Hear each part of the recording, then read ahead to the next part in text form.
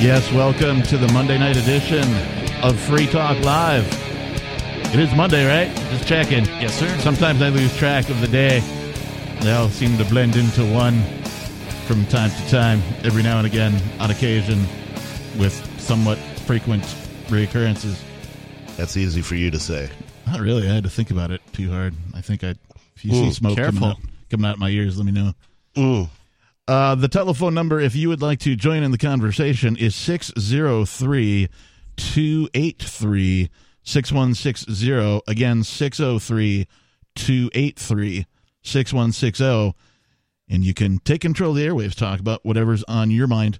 We have some stuff that we brought in, or that I guess I brought in, that I would like us to talk about. Everybody says that the bird is the word, but there was also another word. It was Grease. Grease was the word. Was it? Do you remember the movie, Grease? Yeah. Honestly, I've never seen it. You've not? Oh, wow. No. Geez. I've seen people singing. Well, it's too late now. They're going to ban it. I know That's a lot right. of the songs because of karaoke. There's always people singing Grease songs. Right. at Well, karaoke. in one of the songs, they sing, Grease is the word. Right? See, I don't know that one. It's, Never heard that. Frankie Valli, I believe. Okay. But yeah, nobody, you spot on. Misogynistic, sexist, and a bit rapey calls for iconic movie Grease to be banned. Yeah. When are people going to stop listening to these morons who are always calling for things to be banned? I mean, who cares what these people think? It's not going to stop. It's just going to get worse. The more stuff that gets banned, the more people want to ban more stuff. And it's going to cascade until we have this totalitarian But nothing's regime. actually banned. Well, They only have... People only don't watch things when they choose not to watch things. None of it is actually banned. yeah. In the studio tonight, it's myself, the captain. And Ian. And nobody. And this is from MSN.com, of all places. Social media users are calling to ban the iconic 1970s hit film Grease, condemning it for being sexist, homophobic, and slut-shaming. A Boxing Day viewing of the film on BBC One sparked outrage online. Really? Yeah.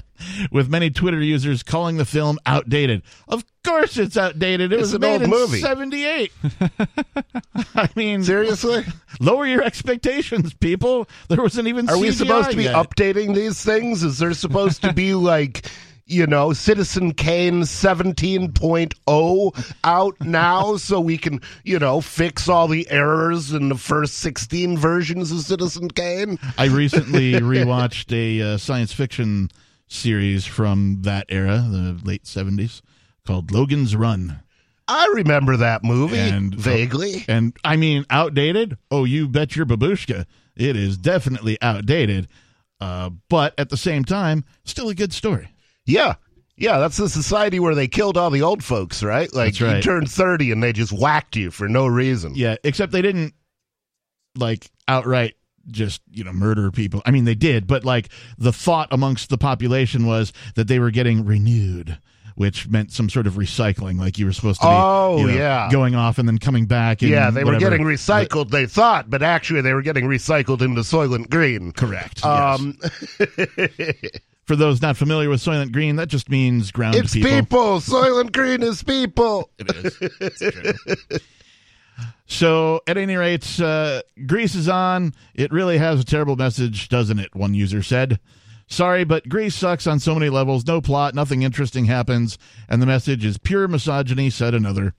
The film is a lighthearted romantic musical centering around a high school love affair between Sandy, played by Olivia Newton-John, and Danny, played by John Travolta. Critics on Twitter complained about the lyric, "Did she put up a fight?" in the song Summer Nights, when Danny talks about hooking up with Sandy. Others shared disapproval about Sandy's friend Rizzo, who was slut-shamed for having unprotected sex. The drive-in scene where Sandy and Danny Well, want to... she got pregnant. That's... Well, I mean, that's kind of dumb. If you don't want to be pregnant and you're pregnant, you did something really stupid and you probably shouldn't have children. I'm sorry. Agreed. But, this film was made in 1978, and I think the thing that's being lost in the translation between, 1978 and 2021 is the culture shift. 1978 was a completely different culture than 2021. In many ways, shapes, and forms. And this movie was that generation's sort of coming of age movie, right? It was a bit rebellious in that there weren't a whole lot of parents involved, and if there were, whatever authorities were just sort of skewed as like, well, we're going to go do whatever, we're going to race our cars, we're going to, date who we want, or we're going to go party, and that kind of stuff. And so I think the lack of understanding of what that. I mean, I was born in 1972, so I was 6 when this came out. But, I remember, people dressing as these folks did in this movie, on many an occasion, and that type of a thing. And so, I think it's just, it has to be treated like one of these time capsules, right? If you watch a movie that's, 40 years old or whatever it is, you should have very low expectations, and you should treat it as a time capsule and look at it as like, wow, is this what people did back then? And like, oh, back in this day, instead of criticizing it with the common current culture's, rhetoric on what, culture should be or would be. Well, if that's what they want to spend their time on, there are a ton of old books and movies that have, a little bit of racism or a lot of racism or a little bit of sexism or a lot of sexism. And it's like, really? Is that what you want to spend your time doing? Okay. The lack of LGBTQ representation and diversity in the cast angered others. Everybody just wants to be mad about something. Yeah. In the film, a radio announcer at the school dance announces there were no same-sex couples on the dance floor. I remember that from the movie. He announces that? Yeah, he goes, all couples must be boy-girl. And this author says, well, Grease, shove your homophobia. But many came to defend the musical, calling woke critics oversensitive snowflakes. Yeah, I agree. Please don't ban Grease. I know all the words, and I've still got a crush on Danny Zuko, one user wrote. A third wrote, I really can't believe the snowflakes want to ban Grease. WTF. That's Whiskey Tango Foxtrot for you military folks out there. At the end of the film, Sandy transforms from a good girl to bad girl, impressing Danny with a new fashion style and attitude, and smoking a cigarette. The horror. Smoking a cigarette. That was 2 syllables, right? Horror? Yes. Okay. The horror? Quote, I wish my girl Sandy would have recognized Danny Zuko was trash and she didn't need to change for anyone, unquote. Olivia Newton-John, who plays Sandy, has previously dismissed sexism claims. Quote, it's a movie and a fun story, and I've never taken it too seriously. Just stop banning things, people. It never works. It never works. There will be no fun. There will be no history. All movies must represent 20 whatever year it is. What year is 21. it? 2021 and nothing else. Didn't they go back into E.T. a few years ago and edit out the guns from some scene with like the secret agents? Yeah. I think I remember that. And put radios in their hands or something like that. These same criticisms for the movie Grease, though, could also be leveraged to any television show from that period. I'm thinking Happy Days, Laverne and Shirley, that type of a thing. Right? Because it all had similar social construct at, similar time, right? During that time frame, that late 70s construct. Sure. Whatever the culture was at that point. And so the same thing could be said for many things produced during that time, whether it's music or books or movies, television shows and whatever. Learn it as history. You may not like it, but it's there. There's no reason to ban it. You start banning history, bad things happen. Yeah. Every time. Yeah. Open a history book. You would know that. And the people banning books or burning books, they're never the good guys in reality. Yeah. Well, especially when you're able to reflect historically. Yeah. They might seem like a good guy at the moment. They're like, oh, this guy's trying to do some good and ban this horrible literature. But then it turns out, no, it's bad. 603-283-6160. Do you want movies banned? I don't. More Free Talk Live on the way.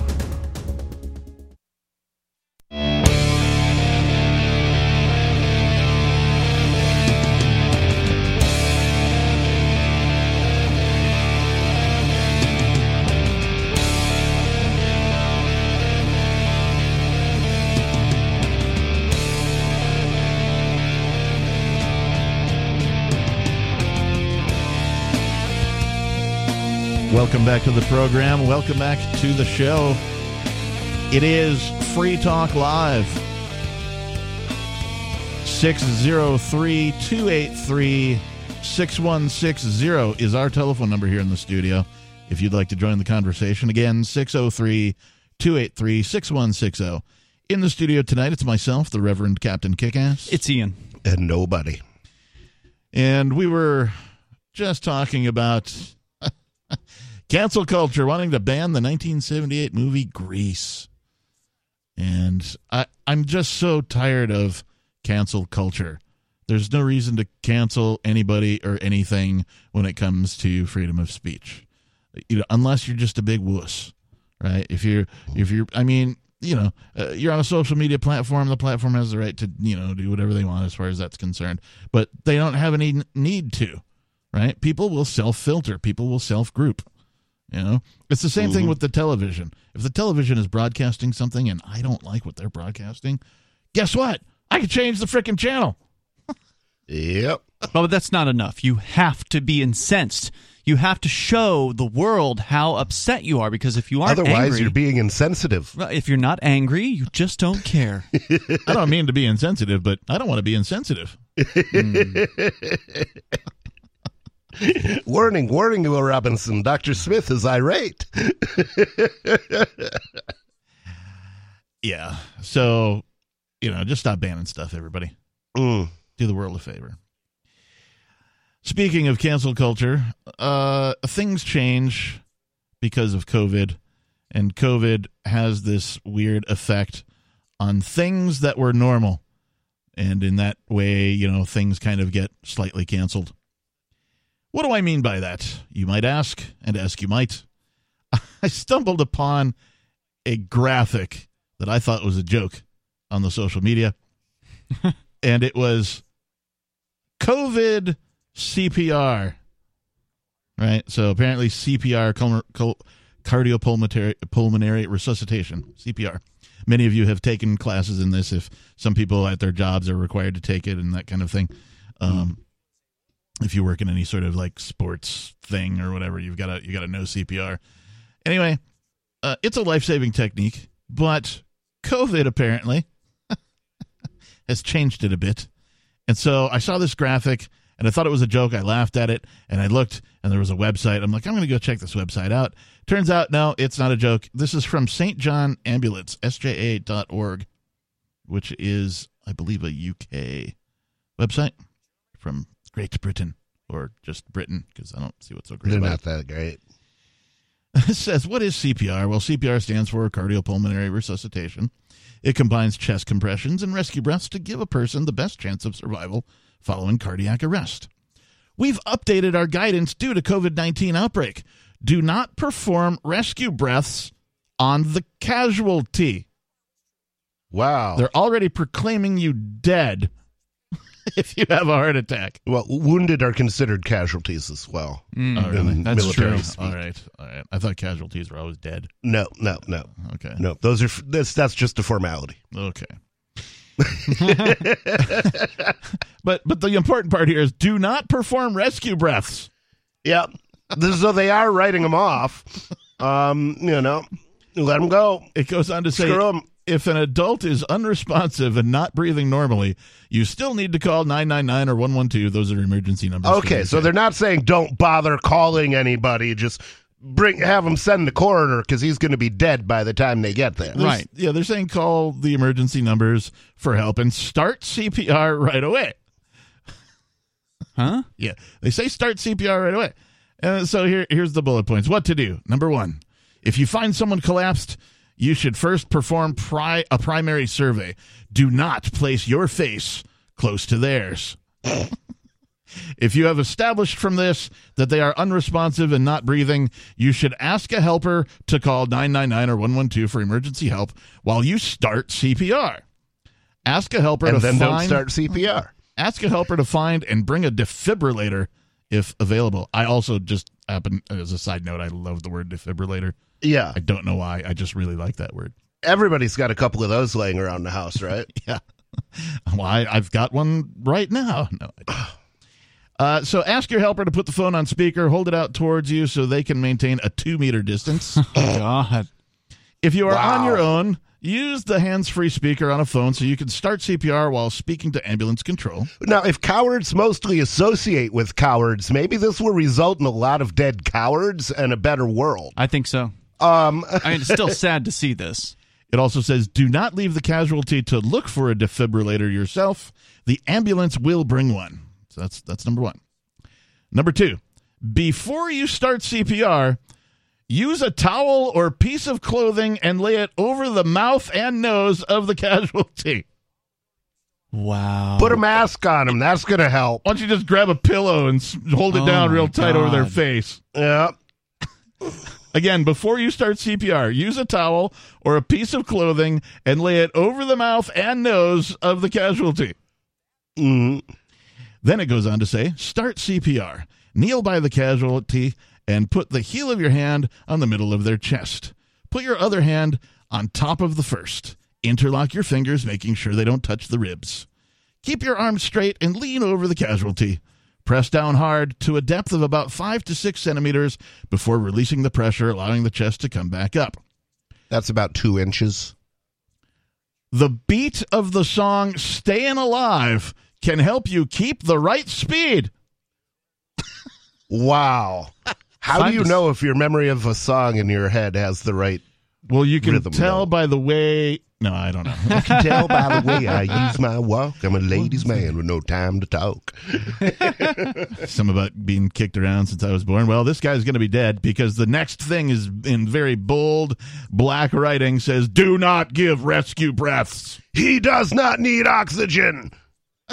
Put a towel or a piece of clothing over his face. And then don't give him any. Don't give him any. The primary, thing that CPR teaches you you're supposed to do to resuscitate a person is to breathe into their mouth and to, sort of jumpstart their breathing. The breath of life. Yeah. Now this says, no, don't do it. Screw him. Number 3, continue to perform CPR. This is the new CPR. So apparently all you're doing is covering their face and then jamming on their chest to the song Stayin' Alive. Wow. It's insane.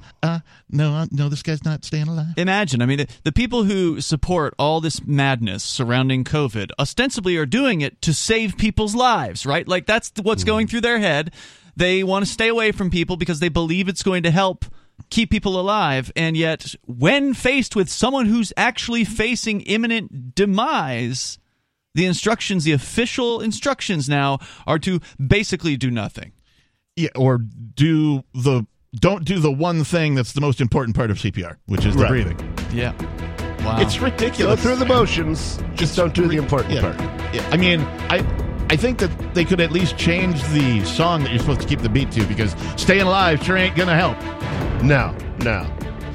Gotta use the dirge. 603-283-6160. Would you breathe into somebody else's mouth in a life or death situation performing CPR? More Free Talk Live on the way.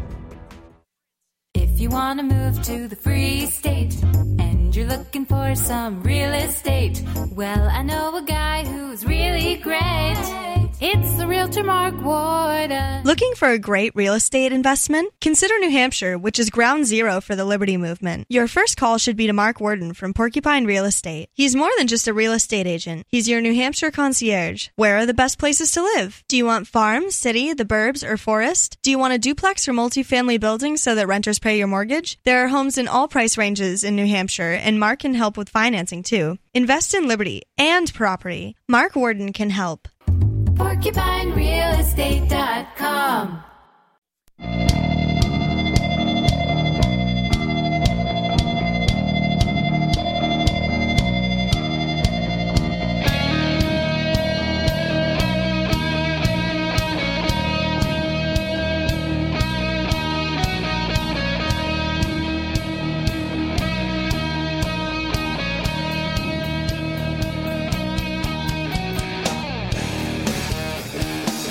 Yes, it is Free Talk Live, the live call-in talk radio program where you can take control of the airwaves, talk about whatever's on your mind.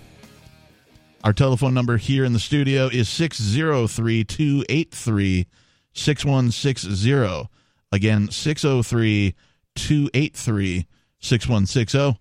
In the studio tonight, it's myself, the captain. It's Ian. And nobody. And Bitcoin.com is the best source for you to learn about cryptocurrency. You can go there now and click on Get Started at the top of the page. Once you do that, you'll find a cornucopia of information neatly organized by your needs. There is no longer any excuse for ignorance of this important world-changing information. If you are a knowledgeable crypto user, check out news.bitcoin.com, where you can get the latest headlines of all the news relevant to you. Bitcoin.com is your source for buying cryptocurrency, getting a wallet app, mining, trading, and all the latest cryptocurrency news, all on a slick and easy-to-use website. Please visit Bitcoin.com. So, we were talking about this thing from St. John Ambulance, sja.org, uk, which is a revision of the new COVID version of performing CPR, where you literally... Back to the previous story for a sec, the banning of Greece. Yes. Here's something that would be a great business. Open a theater that just plays all of the movies and that have been banned. And the TV show, right, yeah. That's a good idea. Yeah, just play only things that they have tried to ban. You could have that would keep all of the ban-happy morons out of the theater. You could go and have a good time with no social justice warriors at all present. You would be banning them. That's true. You could have a second room with books in it as well. Yes, right. All the banned books. Library, right? Have a banned library attached to a banned theater. Perhaps that's an idea to expand upon Bandcamp, Banded. Yes, there you go. We can have the whole thing at Bandcamp. That's right. Yeah, I don't know. I mean, and also have flutes. Oh, of course, you have to have flutes at Bandcamp. You mean the recorders? Yes, They call them recorders. What's the difference between a recorder and a flute? There's not as many notes. The recorder you put a little tape in a recorder, and then no. Okay. The flute you hold sideways and blow across the top of it, whereas the recorder you hold down and you blow in through the top of it. Okay, it comes out. Mm. Yeah. I'm glad you know a lot about blowing things, because actually the first ever music that I wrote and performed was in, I think, 5th grade with a couple of my classmates. And I was on the xylophone. It was a junior. Oh, I remember those xylophone. Yeah. And then the one girl, she had the recorder, and then the other guy, he had I don't know, some very small drum-like things. And we wrote this song and we performed it, and it was horrible. But that was the very first live music thing that you've come a long way, baby. Wrote and recorded. So yeah, a recorder was involved. Okay. So. Wow. But, don't let that out to anybody, because that's, top secret stuff. Okay, we'll keep it quiet. Keep it quiet. Shh. Wouldn't want it to get out on the radio. Try to avoid talking about that on the radio, then. By the way, welcome back to our new old viewers on YouTube and Facebook, where we are now broadcasting again. We are live. Starting tonight. We'll do it live. So we're back. Until they get rid of us. Well, we're back. We'll see how long it takes this time. Indeed. Well, they didn't get rid of us before. We just kind of left because they got really crappy. Well, they did get rid of us because they made it almost incomprehensible for us to stream live. Yeah, they made it difficult. But there's a solution that I found this weekend, so we're back. You're a good man. Yeah. Don't worry, I won't tell anyone. I have no segue, but I wanted to talk about this from the freethoughtproject.com. This was published today. A family fined, kicked off their own property while trying to live sustainably. This is out of Polk County, Georgia. There's no question that 2020 was one of the most difficult years in American history, as the government shut down the economy, driving unemployment to record levels and forcing businesses to close their doors forever. Tens of millions of Americans found themselves in dire straits. To deal with the unprecedented hard times, some folks like Tim Leslie and his family began to get creative, buying property and homesteading. However, because the land of the free is but a fleeting myth in this country, Government officials did all they could to thwart it. Last year, Leslie lost his job. With no other options in mind, he bought a plot of land in Polk County. He parked an RV on it and began to live off the land. On the property, Leslie has chickens, goats, and a vegetable garden for his wife and their 2 kids, 9-year-old Knox and 18-month-old Daisy. We plan on building a forever home here and, growing old and giving it to our kids, Leslie told WSB-TV. After he was fired, Leslie took his life savings, draining his pension and 401k, and bought the property in Polk County. The purchase took place in November of 2020. The family's dreams of homesteading on their own property came to a grinding halt, however, and has morphed into a nightmare thanks to the intrusive and utterly cruel nature of the state. Leslie and his family are no longer living on their own property and are instead living in an RV park. This is because county officials forced them to move. The county issued the family a steep fine and then ordered them to move or face arrest and have his property stolen because living on your property in an RV is, quote, illegal, unquote. See, why don't they if they would just assassinate the people who enforce these laws, they'd stop enforcing them. I mean, this person just stole a guy's land right out from under him. Oh, yeah, you still own it. You just can't live on it. Yeah, just shoot him in the face. Yeah, I don't think violence is the solution to the problems, but I understand the frustration. There is no other solution. The other solution is let them push. Excuse me. Let them push you and push you and push you until you have no place else to go, and then kill yourself. That's the only other option. Well, I mean, you certainly have a right to defend yourself if you are attacked, and you have a right to defend your home. He would have had when to have someone comes onto your property, tries to move you off it. They are attacking your home. You have every right to kill them and to make it hurt. You do, but it sounds like he just left on his own when he got a threatening letter. I mean, it doesn't sound like the threat is the violence, though. As soon as someone is threatening just because you, somebody sends you a letter in the mail doesn't mean you should leave your then house. Get guns and wait for them to show up, and when they show up, blow their heads off. In the Old West, when even after the Old West, even I'm thinking like in the 40s maybe. I'm trying to remember, there's several tales of when bureaucrats try and come and seize a person's property, and the community gets together and doesn't allow it to happen. Yes, that's what should happen here, in my opinion. Absolutely, this guy should have but support. that would require a community who actually cared about freedom and property rights. And there's just that doesn't exist, from what I can tell. I mean, we're trying to build one here in New Hampshire, but it's slow going. We need more people to move up here. If you actually have neighbors who can come to your defense, then you actually have a chance. I mean, even if you were going to take nobody's advice, and again, I don't recommend it, but if you were going to take that advice, you're going to end up dead. I mean, unless you actually have a community to back you up. But if you can't live anywhere, if you can't do anything, then why not just be dead? What's the point in living if you have no freedom? If you can't even live on a piece of land that you bought and you paid for. I get it, but none of us have freedom. Take a few of them with you because they're going to kill you sooner or later anyway. They're going to starve you to death. Maybe there's a better strategy. You to death. Maybe there's a better strategy than being a one-man band and going down shooting. There might be a better strategy. I do think it's a matter of time, though, before we see that type of a thing begin to occur. I think it's inevitable that will eventually occur. 603. I mean, be clever if you can. Build a killdozer. 603-283-6160. More Free Talk Live on the way.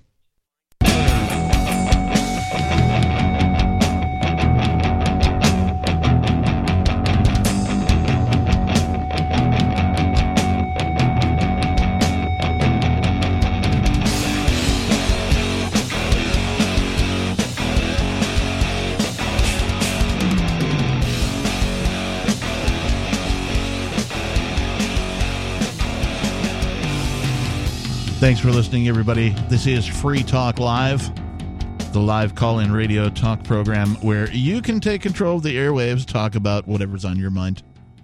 In the studio tonight, it's myself, the Reverend Captain Kickass. It's Ian. And nobody. Our telephone number here in the studio, if you'd like to join the conversation, is 603-283-6160. 603-283-6160. We've been talking about this article from the freethoughtproject.com about a Mr. Leslie and his family who he lost his job due to the COVID shutdowns of businesses. And so he drained his Government savings. took his job. Basically. He drained his savings and bought himself a plot of land somewhere in Polk County, Georgia. And Which is a huge, step out into the land of the unknown, right? To take all your savings and put it into something, whether it be a business or whether it be a piece of property, whatever this, your life's dream might happen to be, and to take that step off the cliff, right? Like you're taking everything and you're putting it on the line, and then to just have it completely taken away from you. Yep. Yeah. And what happened to his goats? Does he have his goats in his mobile home park? I doubt Probably it. not. No, Have you he seen the does rules not. at those places? Or his chickens, huh? Have you seen the rules at mobile home parks? They are not friendly, most of them, towards anything. Certainly not goats. So Mr. Leslie himself says, before I could go to court, they showed up at my property. The building inspector and the code enforcement officer had told me that I had to be off my land or they were going to seize my vehicles and all of my assets. This move is especially insidious for two reasons. The first reason is obvious. Leslie and his family own the property, and no one should be able to tell him what to do on it, especially due to the fact that they are a struggling family during unprecedented times in a supposed pandemic. The second reason is that Leslie checked the law before making these moves, and he is following it. According to WSB-TV, Leslie says he checked the county codes before buying the land. He showed them the section that allows for single-family dwellings in an agricultural district under which his property is designated. Under the county's definition for dwellings, it specifically includes manufacturers' homes, mobile homes, industrialized buildings, and recreational vehicles. It showed that we could have our animals here and be in our camper temporarily, so that's the reason we moved out. Yeah. See, pull out a gun, you get off my land. And then call your friends. Get them to come out. Get everybody you can out there.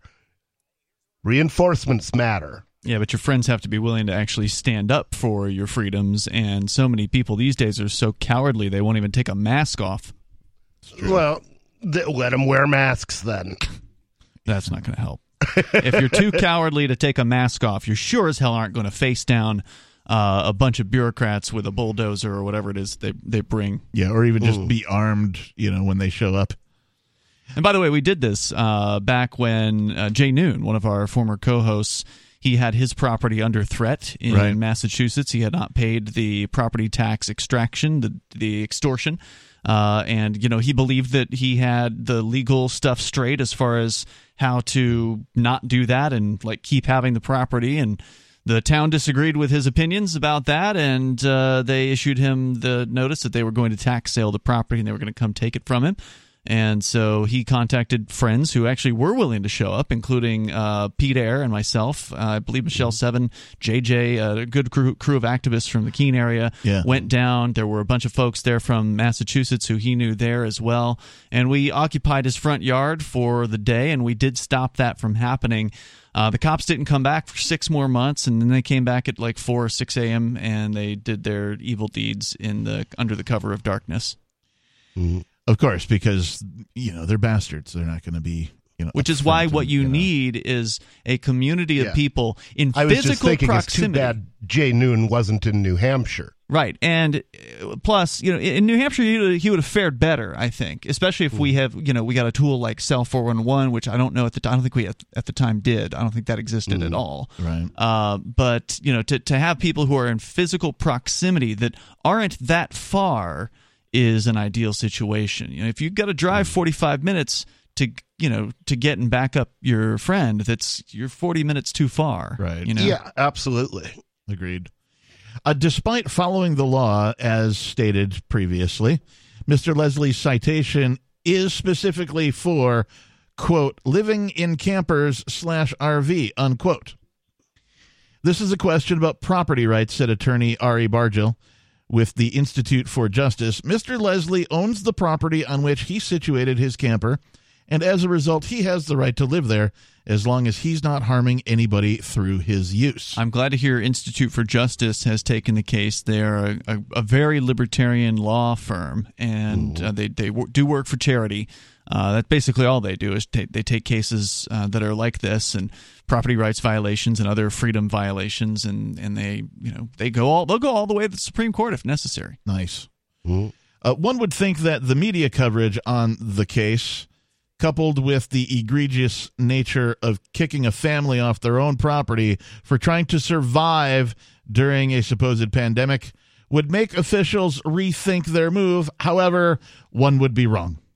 According to WSB-TV, the county manager, the police chief, and the county commission chair all refused to comment on the case. What are these guys' phone numbers? What are their names?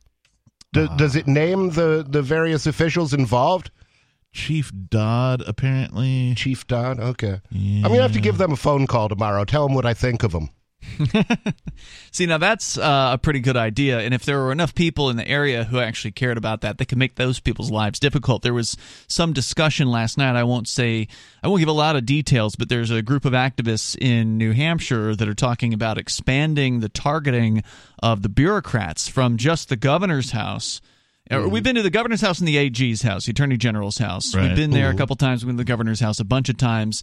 And so what happens, of course, is a bunch of people show up at the governor's house, and there's a bunch of cops that show up as well. And so all the police resources are in the same place.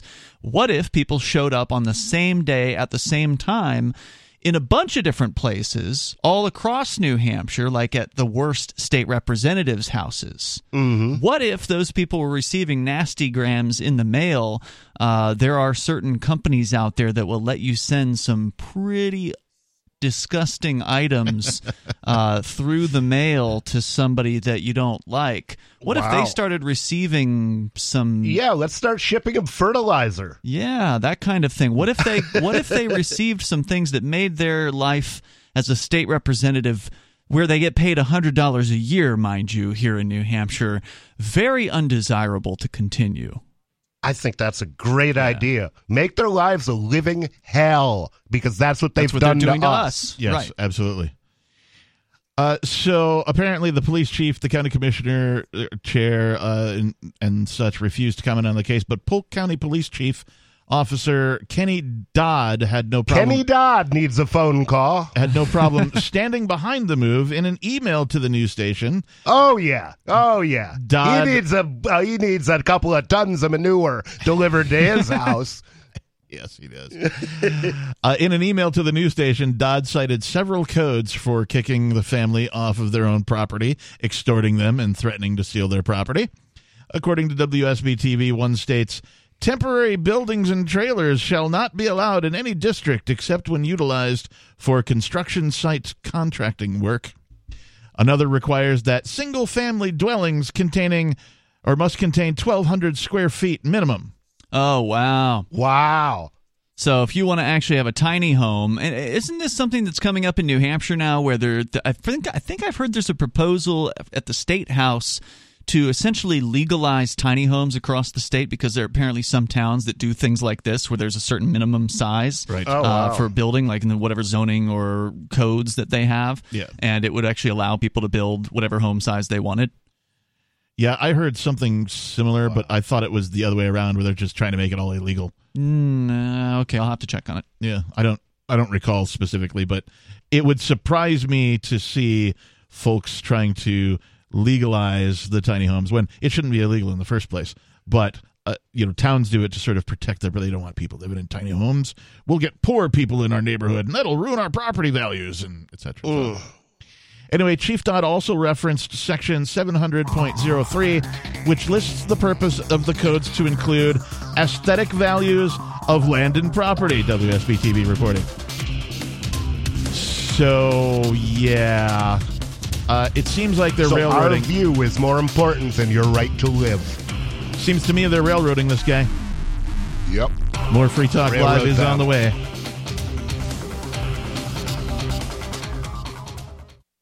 Bitcoin.com is the best source for learning about cryptocurrency. Go there now, click on Get Started at the top of the page. Once you do that, you'll find a cornucopia of information, neatly organized for your needs. If you're a knowledgeable crypto user, check out news.bitcoin.com where you can get the latest headlines. Bitcoin.com is your source for buying cryptocurrency, getting a wallet app, mining, trading, and all the latest cryptocurrency news, all on a slick and easy-to-use website. All put together by the best minds in the business to teach you about cryptocurrency. Bitcoin.com.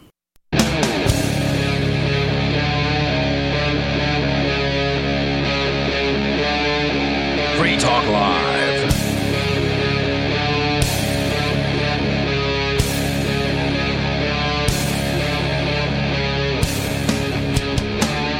Welcome back to the show, everybody. Thanks for listening. Thanks for tuning in. It is Free Talk Live, the live call-in talk radio program where you can talk about anything that's on your mind. And we'll get to your calls and thoughts momentarily. The telephone number you need, though, is 603-283-6160 if you'd like to join the conversation. In the studio tonight, it's myself, the captain. It's Ian. And nobody. And this land's not your land. This land's not my land. It's all taken from us by the IRS, man. Not even the forest or even rainwater. This land doesn't belong to you or me. We've been talking about this. It does if we're willing to take them out of it to stop them from taking us off it. We were talking about this article from the Free Thought Project about a man who's basically kicked off of his own property for living on it, albeit legally, according to his own research before he bought the property. And Ian, you had a follow-up on that about what's going on with tiny homes in the state of New Hampshire, and we'll get to that. Yeah, sure. We'll get to that in just a minute. But first, let's go to your calls and thoughts. We have Isaiah calling. Isaiah, you're on Free Talk Live. Hello? Can you guys hear me? Yes, I can hear you. Go ahead. Okay, cool. Hi, guys. How's it going? What's on your mind? I just have a question for all three of you. So, what is your opinion on mask wearing? Well, if you want to Are we wear talking one, about like Halloween masks, or are we talking about the masks that a bunch of people are wearing now? you're talking COVID? No. The COVID mask. My opinion is that if you would like to wear one, you should go ahead and wear one. However, if you have any issue with anybody else not wearing one, well, you can go jump off a cliff. Yeah. Because the reason I asked that is because I'm autistic, and masks are not like, I have very, very horrible sensory issues, and it's just really hard for me to wear one. You know, it's just ridiculously hard. You should stop. And it's just like, oh yeah, trust me, I want to. Trust me. Why haven't you? Well, because I'll get in trouble and I'll get the cops. Wait a minute. Where are you calling from? Cali. California. So, oh God, what are you doing in California? So they don't respect people who have medical exemptions there? Oh no, they don't. I've been looked at very weirdly for wearing a mask. They've actually threatened to call the cops on me like 3 times already for that. For not wearing You mean a mask? for not wearing a mask? Yeah, for not wearing one. And what would happen if the cops were called on you? They would kick me out or possibly arrest me because they're trying to make it a law here. Our governor is trying to make it a law here. Well, where we are, you can have a medical exemption by just simply saying that you do. And usually people respect that. Although this afternoon, Bonnie said that when she went into one of the gas stations here in Keene on West Street, and they told her to that she had to purchase a mask in order to stay in the store and wear it in the store, and they would not respect her medical exemption. So she told them she would go get her gas elsewhere. And the next place we went, they were totally cool. In fact, that almost never happens up here. What happened to her today? In my experience. Isaiah, I had a question for you. Have you actually read the legislation or the piece of bureaucratic paperwork where they're calling for you to wear a mask and read through it to see if there is something in there about medical exemptions? No, they've never sent me one at all. Like, they have never sent me one since this started. Right. Well, you can go on. You should be able to go online and find the actual mandate for the masks and have a read, because my understanding is that most states have something written in there for medical exemptions. Now, obviously, it is up to the business owner. If they want to tell people who have medical issues that they don't want their business, I fully support their right to do that. So, just you have to remember, when you go into a place, just because there's a sign on the door that says a thing doesn't actually mean that's what the business actually wants. It's what the business is saying to make people happy, to appease a certain group of really cowardly people who they believe are a large chunk of their business. So I was just down, Bonnie and I took Mark to the airport today, right? And that was down in Connecticut. Now, Connecticut is a mask-crazy land. They're very, there's like mask mandates across the state, and it's a bad place. But there was a gas station that we went to. We had to pee, so we went over to a gas station that looked, not like a scuzzy one. So we went to one of the nicer looking gas stations, and there was a sign on the door that said masks required. I think it said no exemptions, or it said medical exemptions will bring it out to you. So they didn't want anybody going into the store without a mask. Bonnie went in. She had to go first. They didn't say anything to her while she went to the bathroom and left. I went in, went to the bathroom. They didn't say anything to me on the way in, and I figured I'm going to put them to the test. I went and I grabbed a drink from the cooler and walked up to the counter, and the lady checked me out, no problem. She did say to me as I was leaving, "Oh, next time you'll need to wear a mask." And I said, "Oh, no, thanks. I don't do that." Yeah, and walked out. You're like me. It's common courtesy if you're on the road and you're traveling and you stop somewhere to use the bathroom that you should at least try. If you got the money to drop a couple of dollars, absolutely, at the place. It's a courtesy thing. For absolutely, me. I'm more than happy to do that. And so I didn't have any issue with that particular encounter, even in Connecticut, which is a crazy place for masks. So full of Connecticut Yankees. Yeah, but if they really want to be clear, if they come up to me and they say, we don't want you in here without a mask, and I say, well, I'm medically exempt, they say, we don't care, we don't want people who are medically exempt shopping with us, then I'll say, okay. And I will walk out. I'll put the items down that I had been ready to purchase. I'll put it down, and then I'll leave. And that's fine. Isaiah, I just wanted to tell you as well, I don't know specifically how to find any of these in your area, but they do exist. There are groups of people who also do not enjoy masking. Freedom Cells. Try them. Freedom Cells first. Freedomcells.org, I believe, is the website. And also peoplesrights.org, which is an Ammon Bundy thing. Different ones seem to be bigger in different areas, so check them both out. Yeah, your best bet, though, of course, is to move physically to another place. If you're a liberty-minded person, you really ought to get out of California and consider seriously a migration to New Hampshire. Oh, yeah, definitely. I thank you for your guys' advice, and you guys are doing an amazing job by doing your talk show. I really respect you guys. Good awesome. Luck. Thanks, appreciate it. Thanks. Let's move on to, we've got Dave in New Hampshire calling. Dave, you're on Free Talk Live. Hey, well, I hope this doesn't come off as virtue signaling, but there's this concept that you should stand up for the rights of your enemies, and our enemies are in New Hampshire tend to be politicians, and something bad happened to politicians earlier this week. I don't know. I'm not sure if you heard about it. No, what? Have you followed what the Republican House Speaker did to the Democratic politicians in New Hampshire around February 23rd? I have a story. Was this the meeting that they had in the soccer stadium, or is this prior to that? Well, it wasn't held at the State House. I'm not sure exactly where it was held. Is this the one where the Democrats stormed out? Yes. Okay. I do have a story about that. I don't think we've discussed it on Free Talk Live yet, though. So what about it? Okay, so what happened is the Republican House Speaker, Sherman Packard, locked Democrats into the House, or into the building where they were holding the meeting. You mean like closed the doors and turned the latches and physically locked them inside? Yeah. So, and to me, that seemed like the Democrats referred to it as holding them hostage. And in my mind, I think he's got a point. I think that they kind of were holding the Democrats hostage.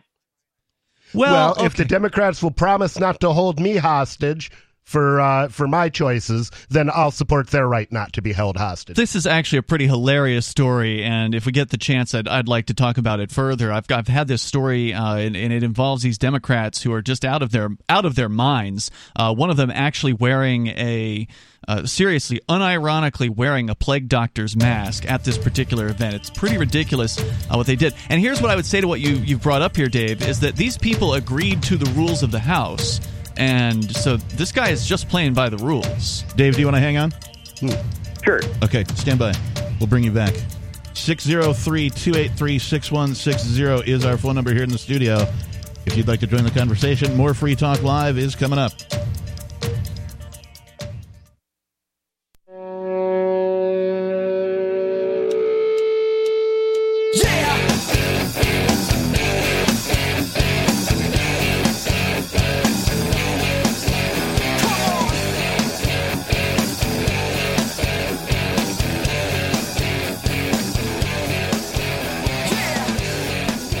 Yeah, he said. Yeah. It is Free Talk Live. Yeah. Moni Moni.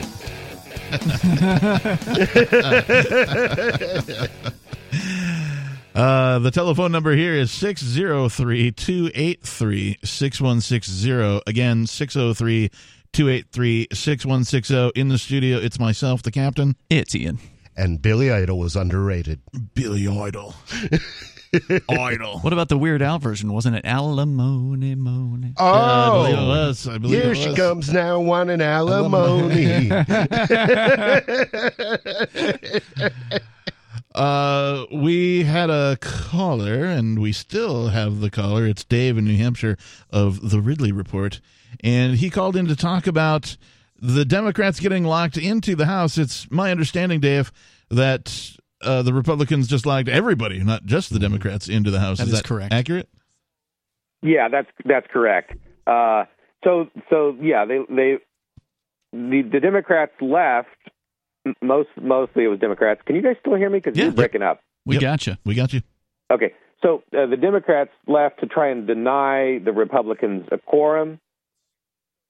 And so when, I think when roughly half or 2/3 of the Democrats had left, that's roughly when they locked the doors, and that allowed the House to maintain a quorum enough to do votes. But now it didn't have enough Democrats in it for the Democrats to affect anything. So they pushed through a bill. It's hilarious. I like the sound of this. I'm sorry.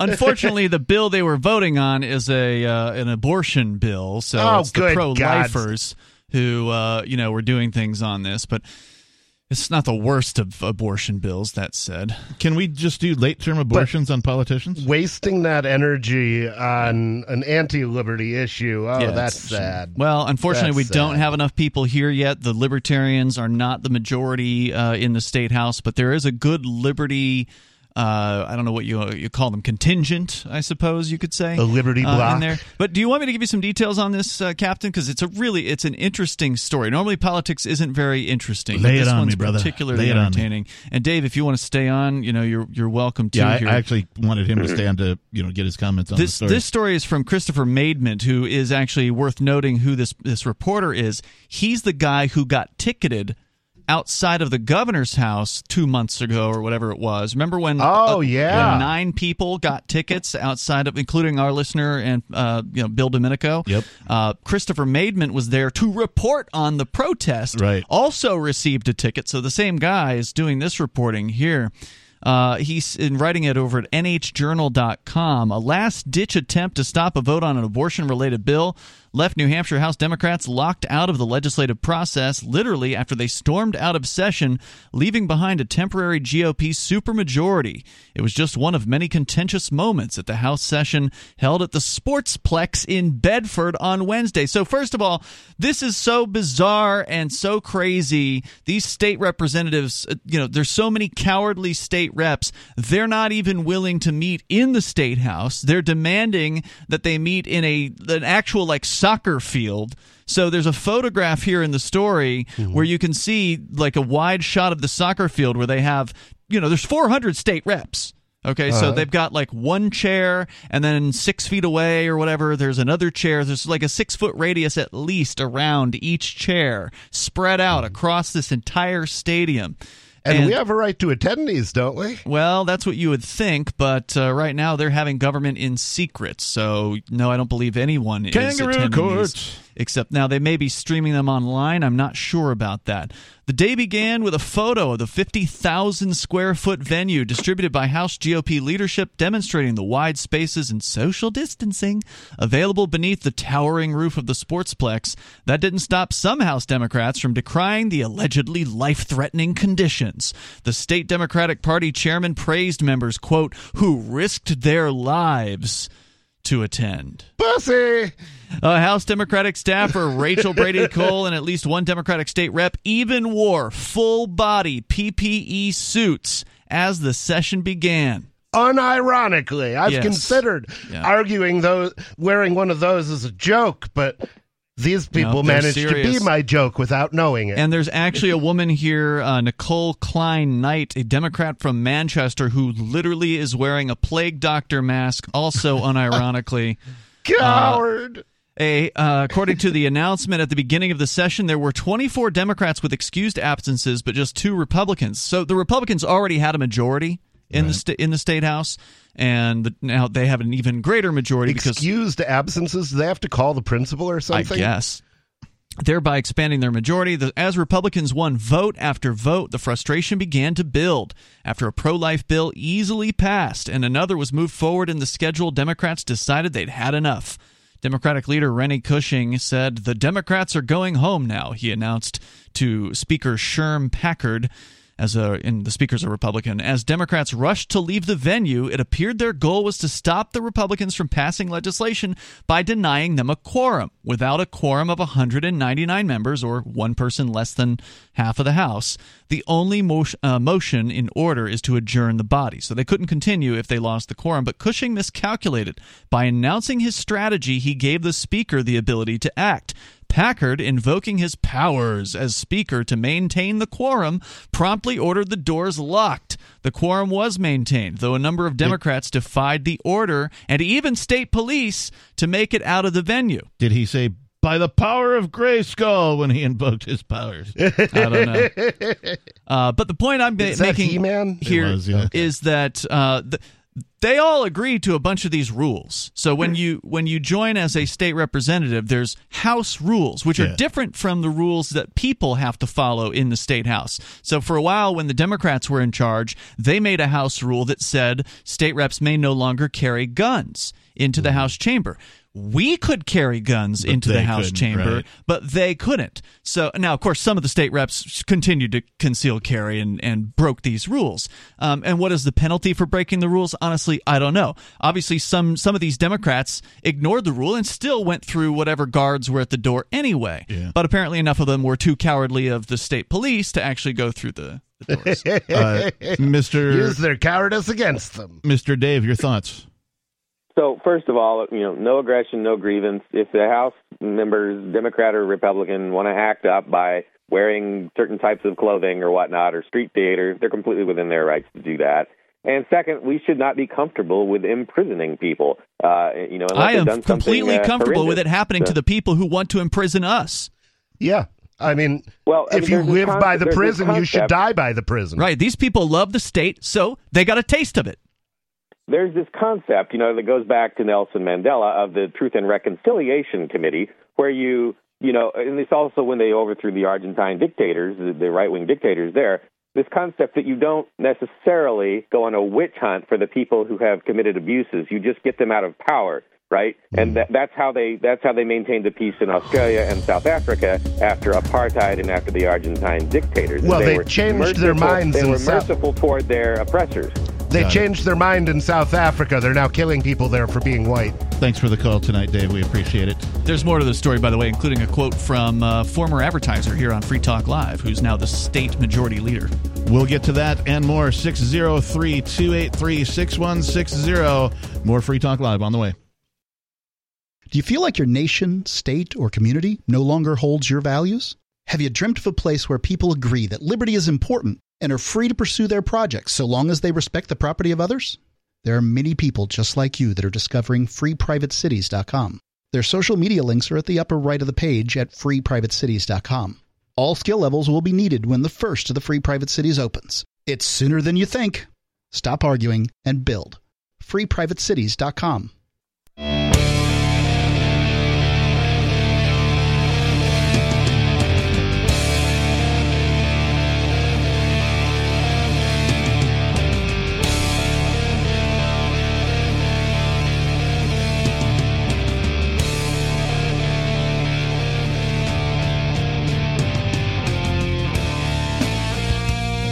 Welcome back to Free Talk Live, everybody.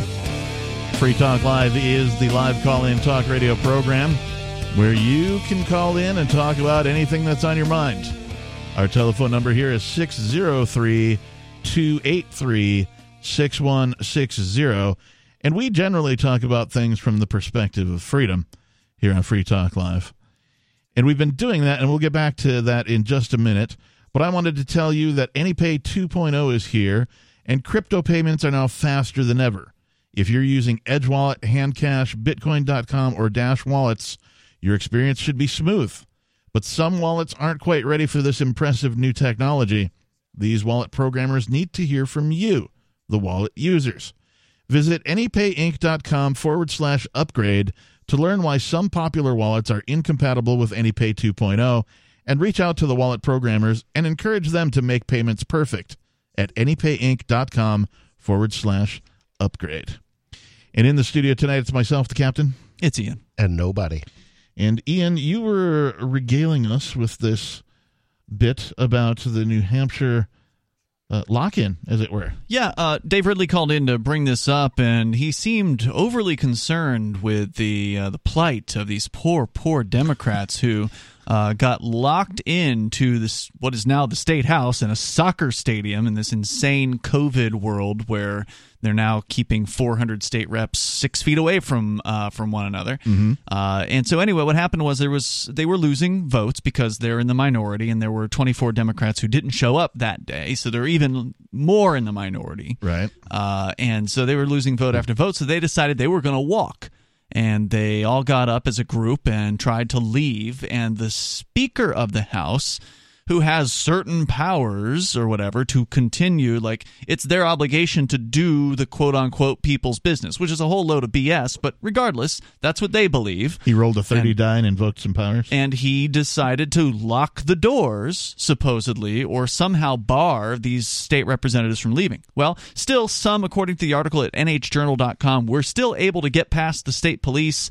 The woman who wore the plague doctor's mask that we were talking about earlier, unironically, Nicole Klein Knight, posted on Twitter, all in caps, "We busted through the police to leave! S just hit the fan! Speaker unlawfully locks us in the sportsplex!" Well, was it unlawful, or was it part of the rules? This speaker has the ability to keep a quorum, to maintain a quorum, so they can continue doing their quote-unquote business. And he was told that the Democrats intended to stop the quorum, to end the quorum. Right. And so he just invoked that rule. State Republican Majority Leader Jason Osborne. Mm-hmm. You guys know him? Yes. Yeah, he's the majority leader. That means he's the highest ranking Republican besides the Speaker of the House. Okay. This guy's a free stater. So he's actually a former advertiser here on Free Talk Live. If it weren't for Jason Osborne, we might not even be here today.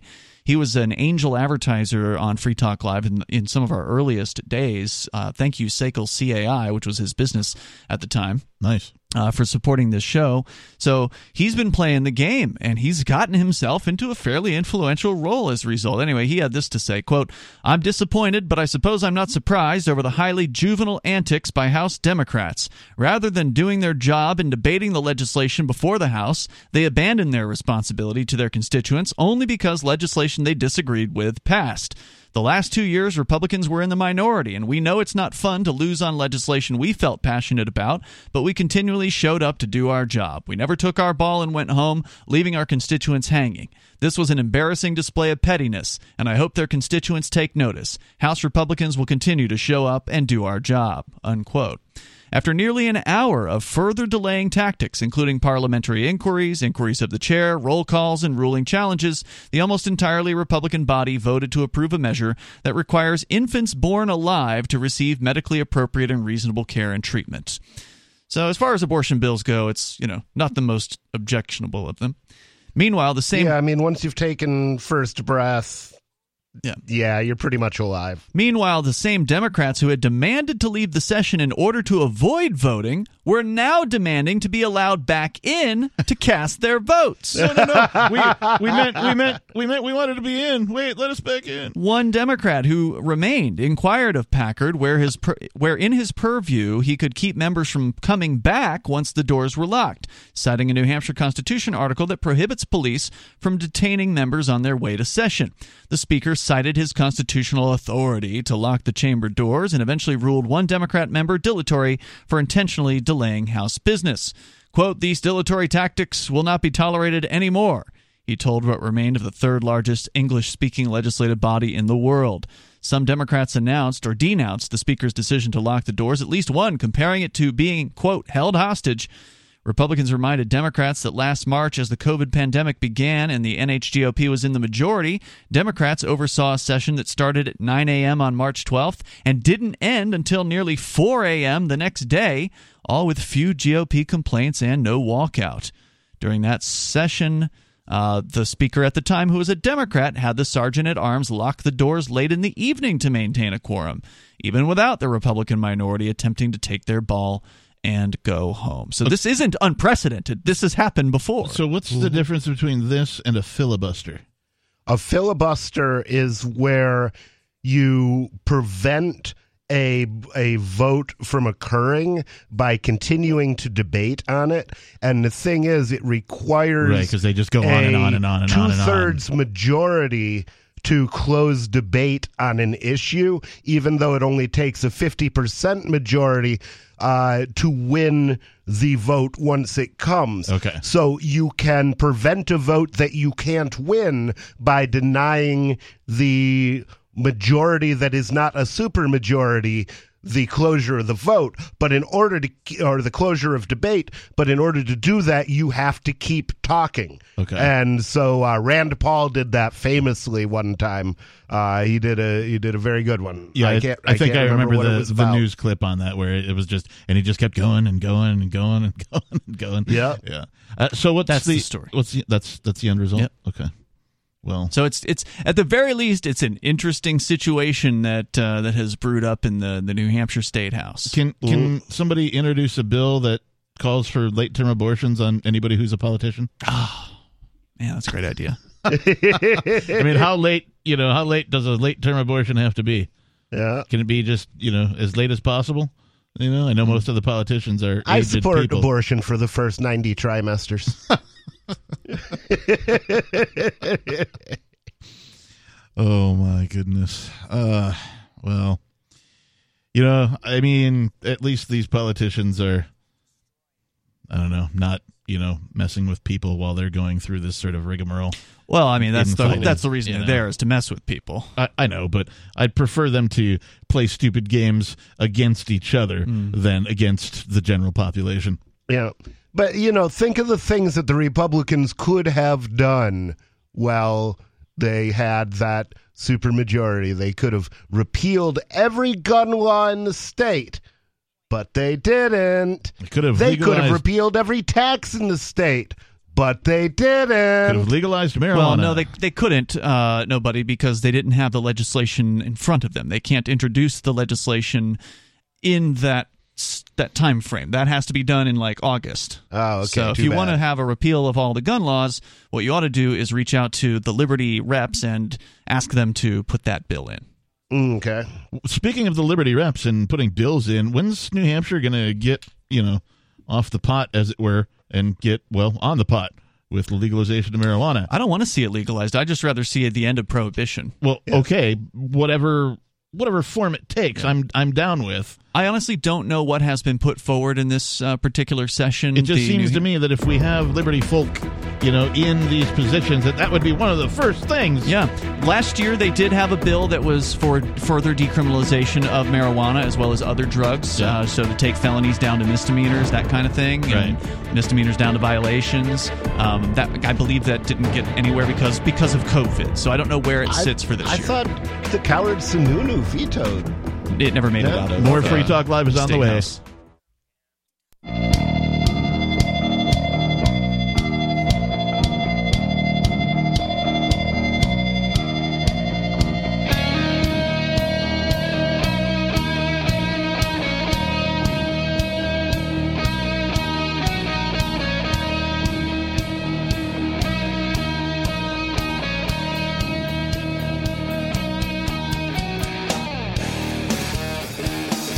Yes, it is Free Talk Live. Welcome back to the program. Thanks for tuning in, everybody. If you'd like to join the conversation, the telephone number in the studio is 603-283-6160. Again, 603-283-6160. In the studio tonight, it's myself, the captain. And it's Ian. And nobody. And I was mentioning during the break here that this may be an historic episode of Free Talk Live because we managed to get the words defibrillator and filibuster mentioned in this evening's program. Indeed. And I don't know if that's ever been done before. Nobody believes you. Great, thanks. Did we have more on the story? Are you talking about the state reps? Yes. No. Okay. No, right. that's it. Time for a segue, you say. Well, one of those little two-wheeled carts. I still have the tiny homes if you wanted to talk about yes, that. the tiny homes. Talk about the tiny homes. Let's talk about that. Which does have to do with the state reps because it is a bill that they are considering in the State House. Well, but it has more to do with the prior story about the people getting thrown off their land because they couldn't afford a big enough house. Which was in Georgia. Yep. Although that said, before we say, it can't happen here in the free state of New Hampshire, well, it's not free here. There's all kinds of little tyrants around here. Friend of the show and State Representative Mike Sylvia, just to prove to you that not even the state reps are immune from this crap, he was actually allegedly living in an RV on what he thought was his property as well as in the garage. He had bought a house, or what was a house. He bought a lot that had a home on it that had burned down. Okay. But the garage had not burned down. The garage remained. So he got a good deal on this piece of property, and he parked an RV on the property, and during the wintertime, a code enforcer spotted smoke coming from the chimney on the garage. And he, I guess, scoped the house out some more and thought he saw Mike Sylvia walking into the RV in the middle of wintertime, which means he must be living on the property, and he doesn't have a permission slip to live in his RV on his own property, nor in the garage because there's no bathroom. I think I remember this story. I wrote about it over at freekeen.com. It happened a couple of years ago. In fact, I think you went with me to the court hearing. I was at the trial. There was a trial. He lost, sadly. And so, we should find that code enforcer and start just going by his house and finding anytime something's left outside. I'm sure that's a violation of a city code. Call the police. They won't do anything about it. They'll just ignore it. They'll use discretion when it comes to one of their own. So it's sort of, we've seen this happen here. This has happened here. It's happened. Mike Sylvia, by the way, is an A+ rated state rep in the state house. He actually a couple of years ago won the New Hampshire Liberty Alliance Award for most liberty-oriented rep of all the 400 state reps, and he's a Free Talk Live longtime listener and supporter. So wow. Thank you, Mike, for your service. He was actually there was a gathering at Fun Spot, which is a massive arcade here in New Hampshire, supposedly the largest in the world. He was hanging out there over the weekend. Nice. So all-around good guy. He came to your 420s and smoked up on the State House steps one year. He told me he'd come if I wore a suit, so I wore a tux. Yeah, and he smoked. Got a great picture of Mike Sylvia with a joint in his mouth at this event. So I mean, this is our kind of state rep. Anyway, New Hampshire is now considering a bill, according to ConcordMonitor.com's Anna Brown at Citizens Count, that would require towns to allow tiny houses alongside single-family homes. Supporters envision a future where tiny house aficionados flock to New Hampshire, bolstering our workforce. Opponents are concerned about the erosion of local control and property values. Yeah, I don't want to be controlled by the government, local, state, or federal. So I'm all about erosion of local control. There are way too many places where they treat, much like the story earlier, the tiny home folks as if they are, some sort of criminal for existing on their own land. Well, the story you can't afford a big enough house, therefore you must be homeless. The story you had a minimum of 1,200 square foot in order for it to be considered in Georgia a home. Well, in that county, that was one of the things. But you can read the rest of the story, of course, on our social media. But in that story, basically what was happening is they were throwing different statutes or different line items from different places at this one guy, none of which applied, because it turns out that the guy did his research accurately and he should have been legally okay to be there with his RV and that kind of a thing, but they decided it didn't help him. No. So a tiny house is generally 100 to 400 square feet. A tiny house can sit on a foundation or on a trailer. Some tiny houses are equipped with full kitchens and plumbing, while others are designed to live off-grid with composting toilets. Tiny homes have gained popularity as affordable and eco-friendly housing options over the past decade. However, many towns, counties, and states have zoning laws or building codes that require houses to have a minimum square footage. Tiny houses on wheels may be categorized as RVs and unsuitable, according to the government at least, for year-round living. In 2016... Well, it's a lot better than being homeless. Yeah. People are always saying, what's the government going to do about homelessness? Maybe the government should just stop making people homeless. Yeah, absolutely. And another thing is that, George Carlin points out that a homeless person isn't really, they're houseless, right? And we've seen time and time again when somebody steps up and decides to provide shelters, right, tiny homes, if you will, for some of these homeless people of their own volition as a charitable contribution, and the state comes in and takes them all down. They tear them down and they get rid of them because they weren't approved. Yeah. Well, the state thrives on poverty, on homelessness, on all kinds of suffering and misery. That's what the state requires to justify its existence, and therefore that's what the state creates. Agreed. In 2016, New Hampshire passed a law that enabled municipalities to permit small, quote, detached accessory dwelling units, unquote, next to regular homes, but not every town opted in. Towns can also set their own minimum dimensions for accessory dwelling units. And that's because sometime in the past, the state representatives allowed towns to create zoning laws. And that's where all these problems came from.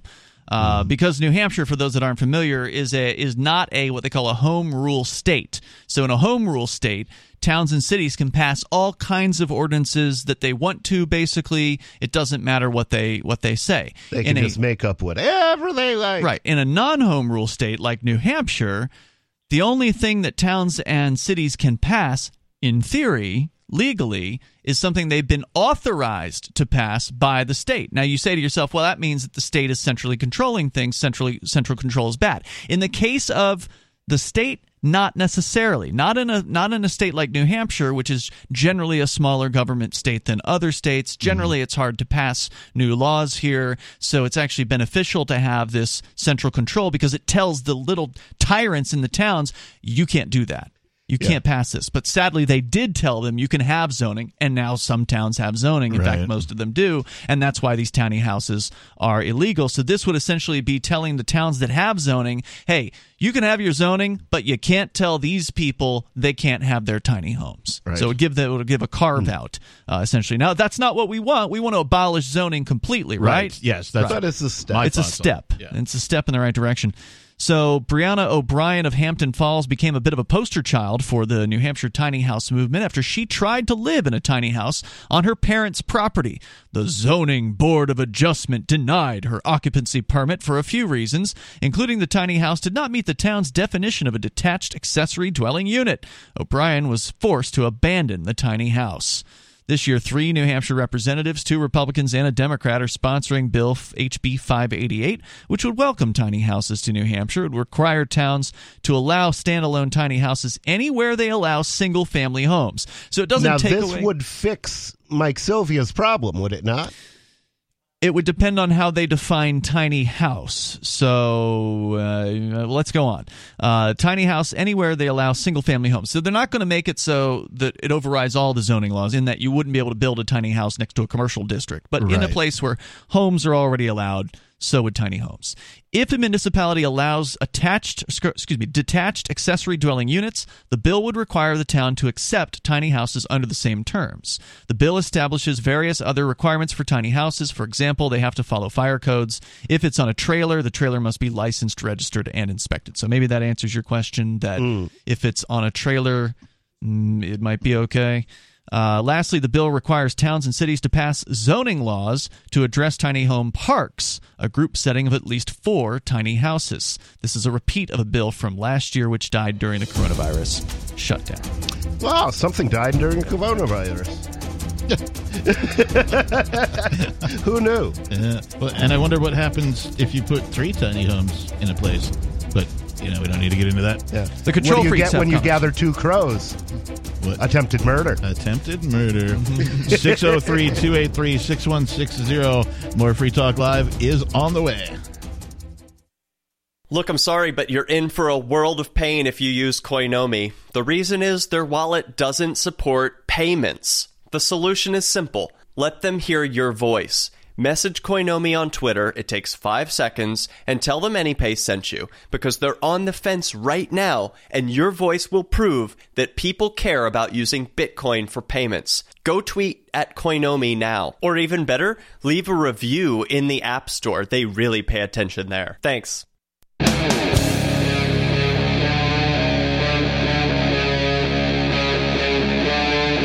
Free Talk Live.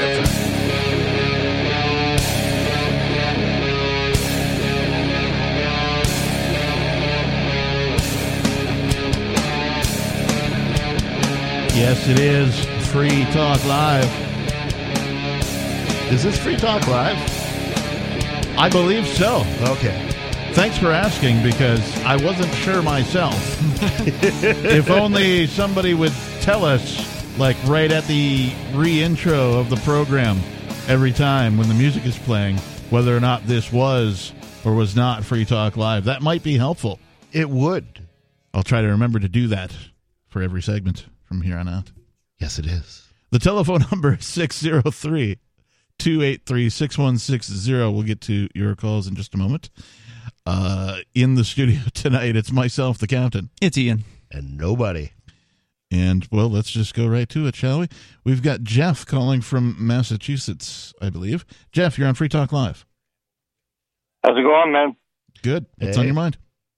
All right.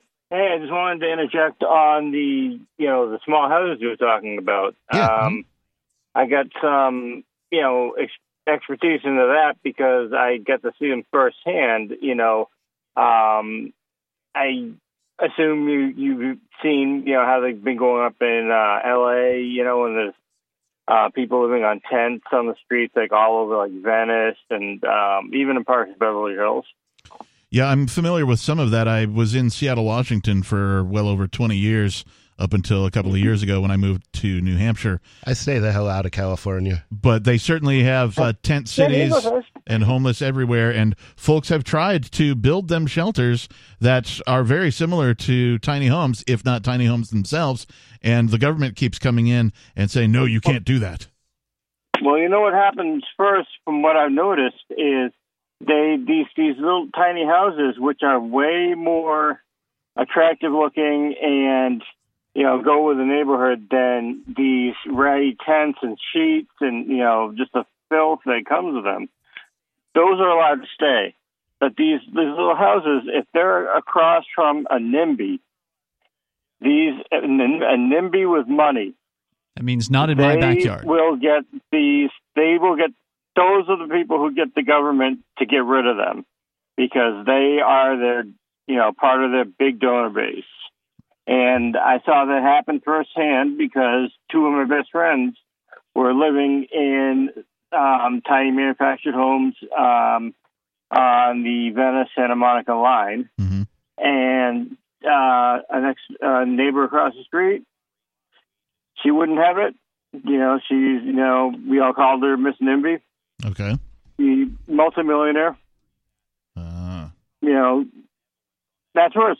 That's really where it starts. They listen to who gives them money, and then they go from there. Yeah. Well, I don't know. How do you solve that? Just find ways to make that person's life a living hell until they stop calling the police, or maybe call in a SWAT raid on the NIMBY. Say they've got drugs in their house and bring in a SWAT team to kill them. I personally was ready to burn her house down because she was such a what. Yeah. But I didn't want to go to prison. Yeah. Well, you know what I mean? They're not worth it. Oh my gosh, man! It's just. It's just a divide between the haves and the have-nots. Yeah. And it's not going to get any better. I know that they call it in the Seattle, Washington area, they call it Tent City. And what happens to it is that it keeps moving. So somebody will volunteer some plot of land, and all the homeless people can move all their tents there. And they're being managed by some government entity where they send in people who try and help them, get on their feet, get into real apartments, and that kind of stuff.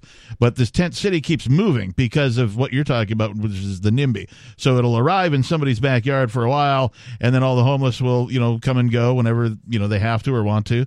And then eventually the neighborhood will get tired of it, or somebody in the neighborhood will, and they'll be like, no, we got to get rid of this thing. And so then somebody else feels sorry for them and says, okay, well, you could come over to our community, and then they move into that community, and then they get tired of them after a period of time. So Tent City itself keeps moving from community to community. Put a Band-Aid. That's all it is. They just put Band-Aids on it. They don't go after the roots of this problem, right. And they don't want to invest in it. The short-term costs are too much.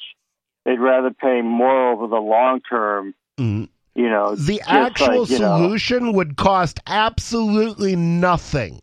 The actual solution is, remember that the property rights regime of Western society comes from the Second Treatise on Government by John Locke, who writes that it is okay to appropriate land to my exclusive use so long as much and as good remains for others to expropriate. So as soon as the government claimed all of the unclaimed land and said nobody can ever homestead this, then every single private piece of private property in the country became invalid. And so the solution is get the government up off that land.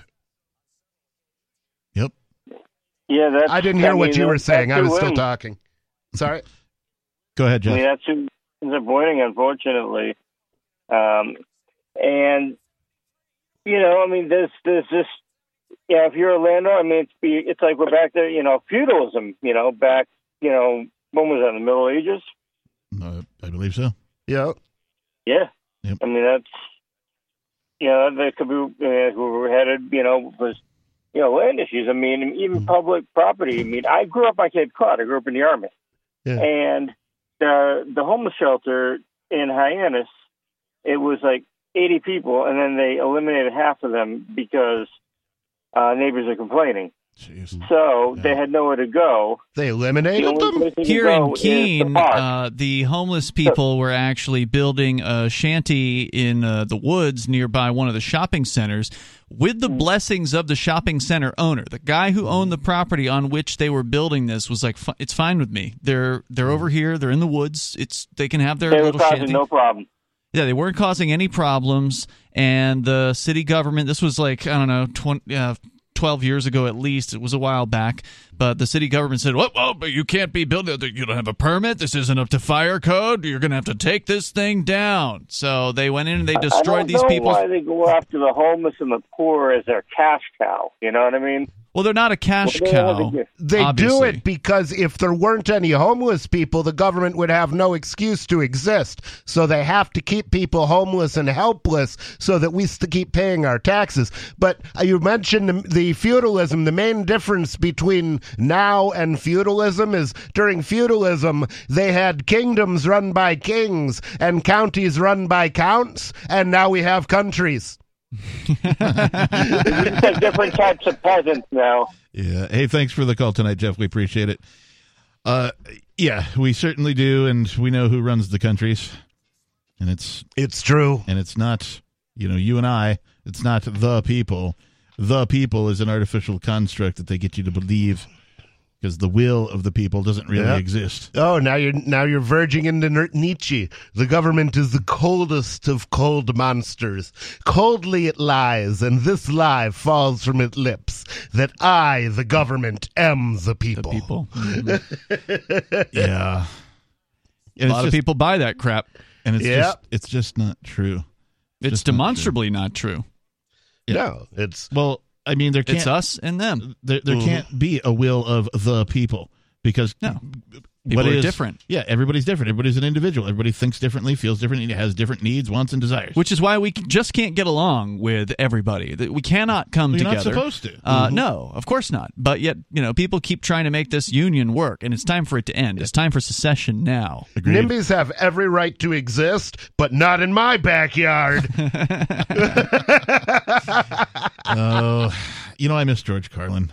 I wish he was alive. I could really use to hear a hour and a half HBO comedy special on his commentary on what's going on today. There's nobody like him. Well, there wasn't. Past tense. R.I.P. Mr. Carlin.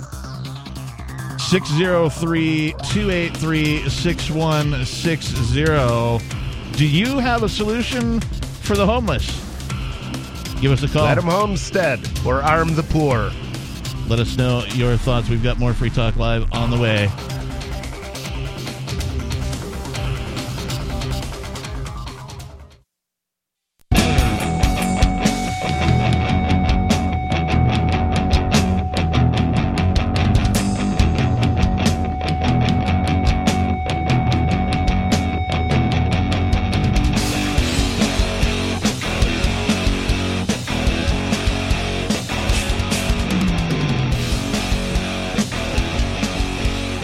Welcome back to Free Talk Live, everybody.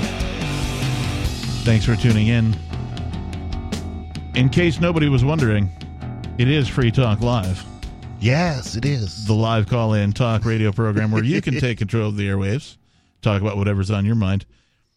Our telephone number here is 603-283-6160. That's 603-283-6160. If you'd like to join us, that is the number you should dial. In the studio tonight, it's myself, the captain. It's Ian. And nobody. And Forkfest 2021 is coming up. Yay! All right, I'll be there. I made we'll call it a partial reservation today for the time off that I know that I have. Mm-hmm. And then I plan to expand that should my other time off come through. But at any rate, you can join liberty-minded voluntarists, anarchists, or libertarians, from June 28th through July 4th for Forkfest 2021 at Rogers Campground in the beautiful White Mountains of New Hampshire. Forkfest happens the week after the Porcupine Freedom Festival, and Forkfest is decentralized, which means no one is in charge. It also means there's no ticket cost. Just reserve your camping, RV site, or motel room with Rogers Campground for June 28th through July 4th.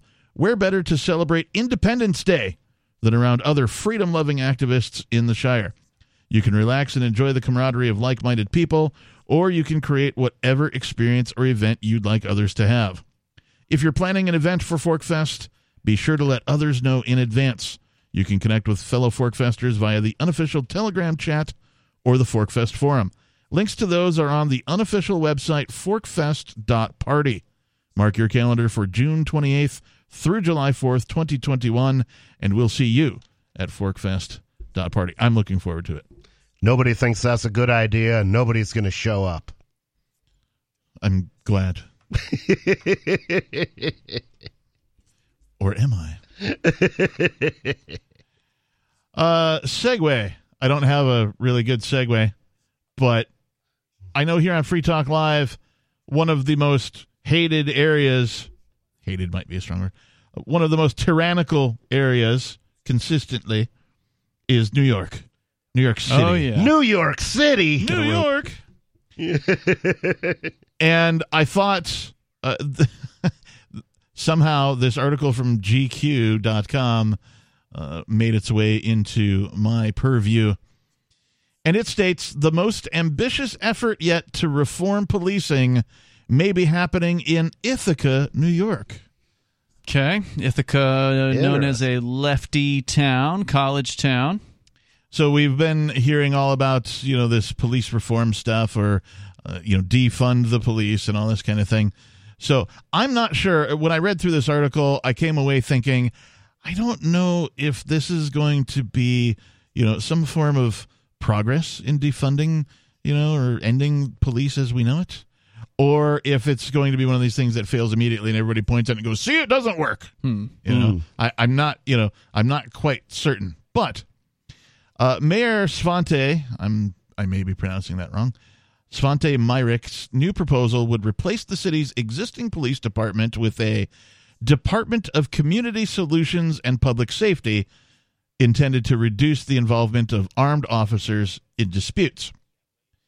It's been 9 months since the George Floyd protests thrust defund the police and other abolitionist rhetoric into the mainstream political discourse, yet the results have been meager so far. While some municipalities have sliced significant chunks from their police budgets, $150 million in both Los Angeles and Austin, Texas, a Bloomberg News review found that about half of the nation's largest cities saw their 2021 police budgets either increase or stay the same. Surprise, surprise. Of those departments that have cut back police funding, the Associated Press found defunding has been modest, not monumental. Yet even as mainstream political operatives have declared the concept a political loser, just last week President Biden reiterated his opposition to defunding during a CNN town hall. Surprise, surprise. Interestingly enough, he opposes everything that his supporters support. Strange, isn't it? Not to me. Except for not being Trump. He isn't Trump. That's the one thing that he does that they want him to do. Mm-hmm. Yeah. Say anything to get elected, do anything to stay in. That's how it goes. A handful of cities have significantly re-examined the role of their police. In Berkeley, California, armed officers no longer conduct traffic stops or respond to mental health and homelessness calls. Portland ended the deployment of school resource officers, long linked to the criminalization of black and brown youth and the so-called school-to-prison pipeline. And now, in a proposal announced today, the mayor of Ithaca, New York, will attempt the most radical reimagining of policing in the post-George Floyd era so far, abolishing the city's police department as currently constructed and replacing it with a reimagined city agency.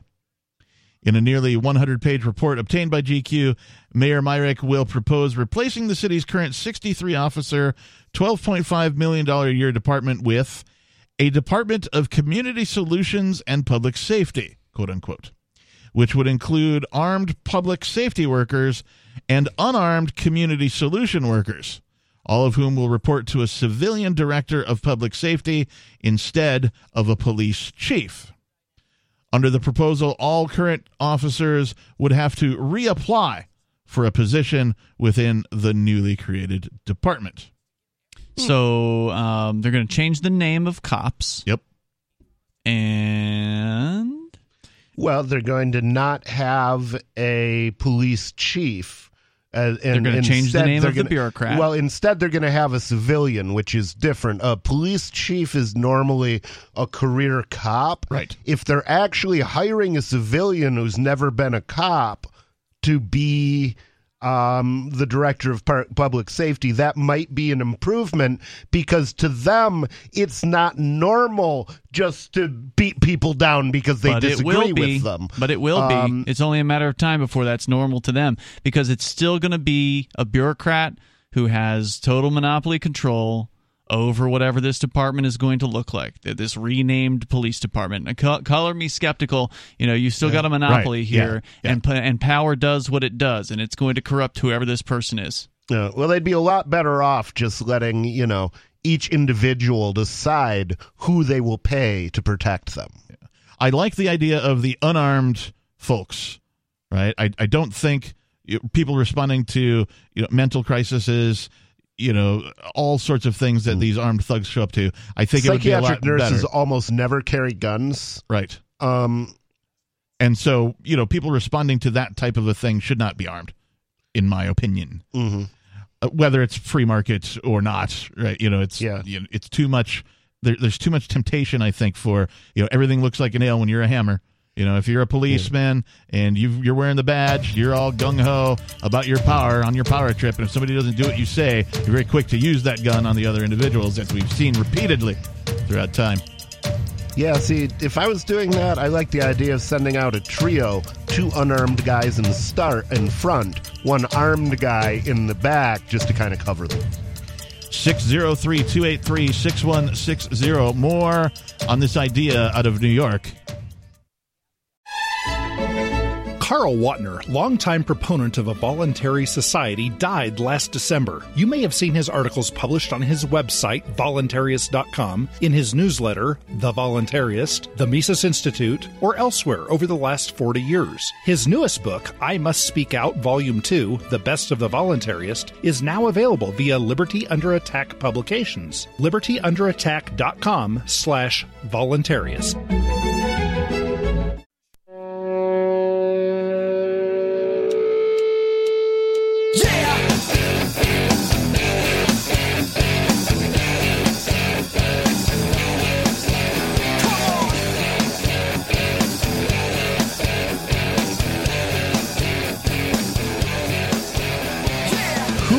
These people on the radio. What are they talking about? Where are they from? Is it Free Talk Live? When did they start doing this? Why would they continue to do so? And how is it that... Why hasn't anybody stopped them? And how is it that somebody put me in front of this microphone? All those questions can be answered and more here on Free Talk Live. Whether they will or not remains to be seen. But it is Free Talk Live. In case you missed it, it is Free Talk Live. That's the name of the show, Free Talk Live. Our telephone number is 603-283-6160. We'll get to your calls and thoughts momentarily. We've got some callers on hold. In the studio tonight, it's myself, the Reverend Captain Kickass. It's Ian. And nobody. And we've been talking about this article from GQ about a newly proposed reform of the police department in Ithaca, New York, of all places. And we could talk more about that, of course. But first, let's go to the anarcho-republican. Hey, I love that Nietzsche quote there. Oh, thank you. I think he was an anarcho-Christian. If I didn't know he was not a Christian, I don't believe, but he was definitely an anarchist. He was a spooky anarchist. But anyway, that sounds very anarcho-Christian, to be honest. A beautiful quote. Well done. What's on your mind? I have to admit, sent the Holy Spirit tingles down my spine. Hey, what I wanted to talk about was, well, the answer for the homeless is obvious. We used to say it back in the punk rock days, eat the rich. That's the best thing we could do. I think Liz Cheney would be particularly tasty. She's been fattening herself up on that. What's wrong with people who are rich? I mean, there's nothing wrong with people who are wealthy if they've actually achieved their wealth through voluntary means by actually making something valuable in the marketplace. It was just something dumb we used to say in the 70s and 80s, Ian. It was just something dumb we used to say. See, what I do think is eat the government. Okay. Are you guys there still? Yep, we're here. Right here. Loud and clear. Okay, I thought you cut me loose. Anyway, I wanted to tell you, you're talking about this new type of police force, this leftist version of the wokey-doke police. But you got to be careful. Have you guys seen the movie Wild in the Streets? No. Are you familiar with that movie? No. What is it? It's like George Orwell. It's like 1984 on LSD. It was a psychedelic movie. And what happens is the young people, this pop star becomes the Republican president. And what he does is he outlaws old people, gets them all hot, gets them on acid, sends them to concentration camps. But it's the same sort of thing. The woke-doke police take over. It's the same. It's all power is power. It sounds like a movie I would have seen, but I don't remember it. It's a beauty. It's got a great song. It's got a great song too. At the title of it and everything. Wild in the Streets. You can get it on. I'm sure you can get it on, and you can get it. You probably can pirate it. You guys are good at that sort of thing. You know, I'll BitTorrent it. Definitely. Yeah, but it's got Shirley. The fat Shirley lady from the '60s. She's the dude's mother, and she just clings to him, and he hates her. And oh boy. And it's a trippy movie. Okay, so how does this apply to what we're talking about with the? It's this new police force that they're talking about. It's no different than that. It's just the left is a tyranny that it's the same thing. Only that what they'll do is they'll hunt down Trump supporters maybe instead. Well, I mean, left and right are both tyrants. People, they'll be beating up your uncle with a red hat on. Instead of beating up black dudes, they'll be beating up your uncle with a red hat on. Well, maybe we should not beat up anybody and, or not be forced to pay for anybody to be beaten, because certainly the police, which do, they do beat and murder all sorts of people, including minorities, on a regular basis, and they should stop doing that because, we don't need to have government-provided murdering scum. There's enough murdering scum in the world already. But at this... Nobody agrees with that. Nobody agrees with that. Nobody agrees with that. But anyway, you're right, but I'd say just don't fall for the wokey-doke, is all I'm trying to tell you. Don't fall for the wokey-doke, fellas. Hey, it's been great. Check out I don't think any of movie. us are falling for it. Check Wild in the Streets. You'll dig it the most. Thanks. I'll check it out. Thanks for the call. I don't think any of us are falling for this. I'm not, at least. Yeah. I mean... like I said, I think that this is going to turn out to be one of those things where they go, see, we tried to reform it, but it didn't work. So, now we got to just do it the way we always have been. Or I think you'll see that they make all these changes, and then when all is said and done, they make a big to-do about it, and they get all these accolades. Oh, you made so many great changes, and then, 3 years later or a year later or whatever, we'll find out that they're still cracking heads on the pavement in Ithaca. I don't know. I mean, maybe the Ithaca police weren't even that bad to begin with. I don't know, because up here, they're not the worst in the world in Keene. College town police don't tend to be that bad. Because, a lot of college students have rich parents who get very upset if they're murdered. And so, the college towns tend to hire police that are less murder prone than your average cop. Right. Now, when I read through this, I was surprised to see the analysis of the types of calls and their responses. And this goes on to say, IPD, that's Ithaca Police Department, spends 1/3 of its time responding to calls for service that essentially never leads to arrests, Myrick wrote in the report's introduction. Those calls, as well as a majority of patrol activity, can and should be handled by unarmed community solution workers, well-trained in de-escalation and service delivery. Again, this all sounds, like, where does this come from? Why is a politician talking about these things?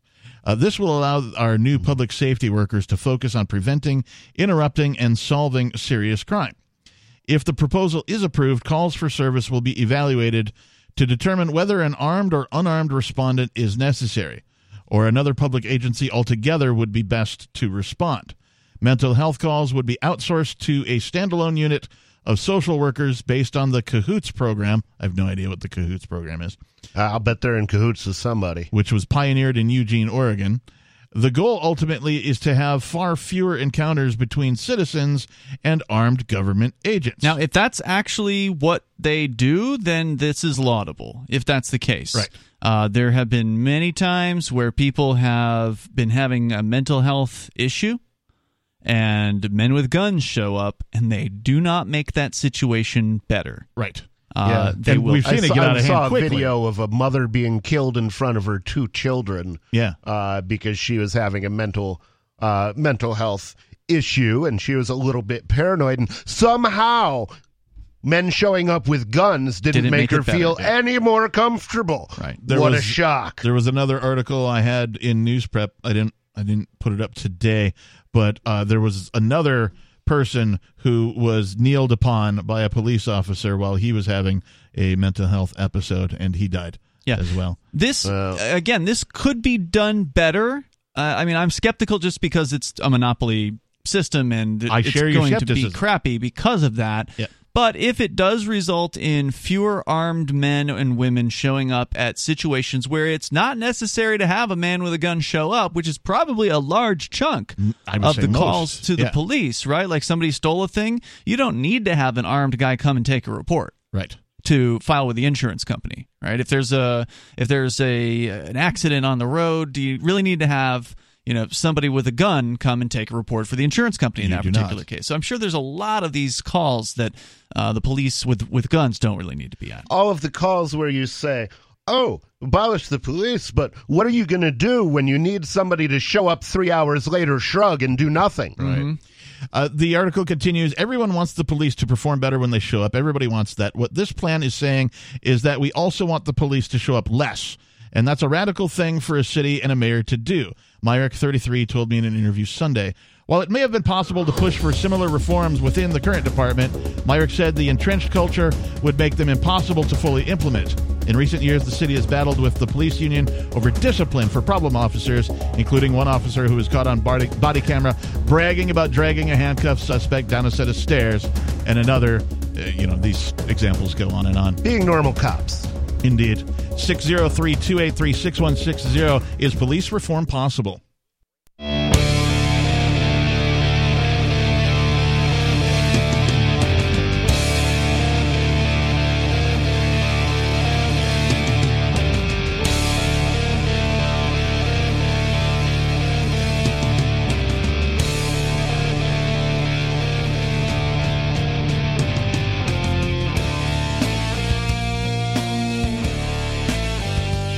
Yes, it's the final segment of Free Talk Live, the Monday night edition. Thanks for tuning in. Thanks for listening, everybody. We'll get to your calls and thoughts momentarily. In the studio tonight, it's myself, the captain. It's Ian. And nobody. And I want to take a minute to say thank you to Al Aloka. Al is a silver level amplifier. It's Alaloka. Alaloka? Oh, it's all Al Aloka. It's actually a female. Well, okay. Alaloka. Alaloka. It's a silver living level la vida amplifier. loca. Yeah. I can't assign gender to this name. Come sure, on. I understand. You didn't know her. Is a silver amplifier, and we thank her for her contribution. If you don't know what an amplifier is, head on over to amp.freetalklive.com to find out more about the amplifier program. Basically, your contributions go to help get this radio show onto more radio stations, and we all know the world could use more of that. It goes specifically for that purpose, so it doesn't go to, like our drug habits or anything like that. It goes to getting this program on the air, on more radio stations. We're on, how many are we on now? Approximately 185. 185. We could be on 200. 250 is totally possible. It's all up to you. There's different levels of contributions. You get some perks. So head over to amp.freetalklive.com. You get perks? Yes. Not groovy. Not Percocets. Oh. I was going to say, they buried the lead in that one. You get it kind of like, in the bottom of the box of Cracker Jack, you'd get a little prize. Right. Sort of like that. There are some cool things that you get if you become an amplifier. So head on over to amp.freetalklive.com. But there ain't no Coupe de Ville hiding in the bottom of a Cracker Jack box. No, there is not. As Meatloaf sang. We've been talking about this article from GQ about Ithaca, New York, and the mayor out there has a plan to revolutionize the police department. And in order to move forward, Myrick's plan will have to be approved by the city council, which is expected to debate and vote on it by the end of March. And they are master debaters. They certainly are. The mayor believes his proposal is likely to gain council support, yet it remains to be seen how much opposition it may face from the city's police union, which has publicly sparred with Myrick previously and has gone nearly a decade without a contract. He says he does expect it to be a big battle. I can see. Well, if the police union hates you, that's probably a good sign. But yet, even with the public and law enforcement in agreement that the status quo is lacking, it remains to be seen if everyone will be on board with such a radical reimagining of public safety.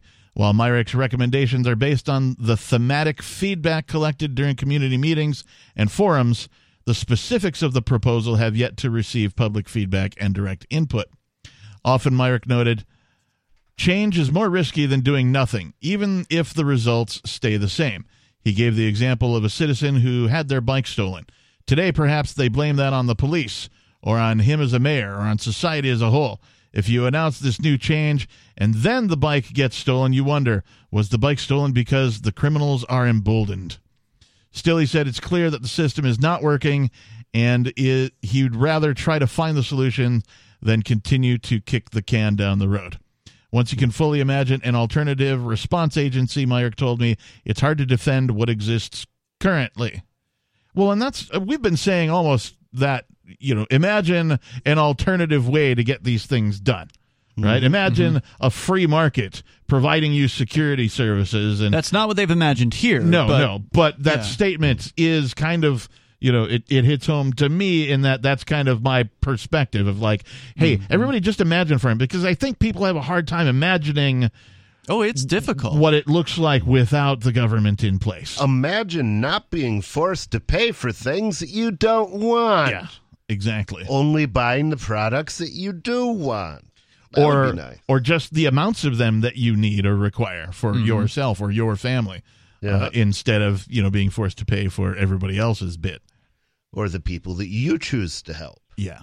So I don't know. This is something maybe worth keeping an eye on, see how it goes. I'm sure if it happens, we'll hear more about it, and we'll bring it to you here on Free Talk Live. Let's go to David in New Mexico. David, you're on Free Talk Live. I'm sure that's actually part of their intentional strategy, is to be omnipresent everywhere to make you accustomed to that, as opposed to being distant. Even under a king, the king wasn't in every corner of the kingdom. And neither were his people. Maybe you might see a tax collector once a year come around to collect taxes. You might not see anybody else the whole year from the government. That's a good point.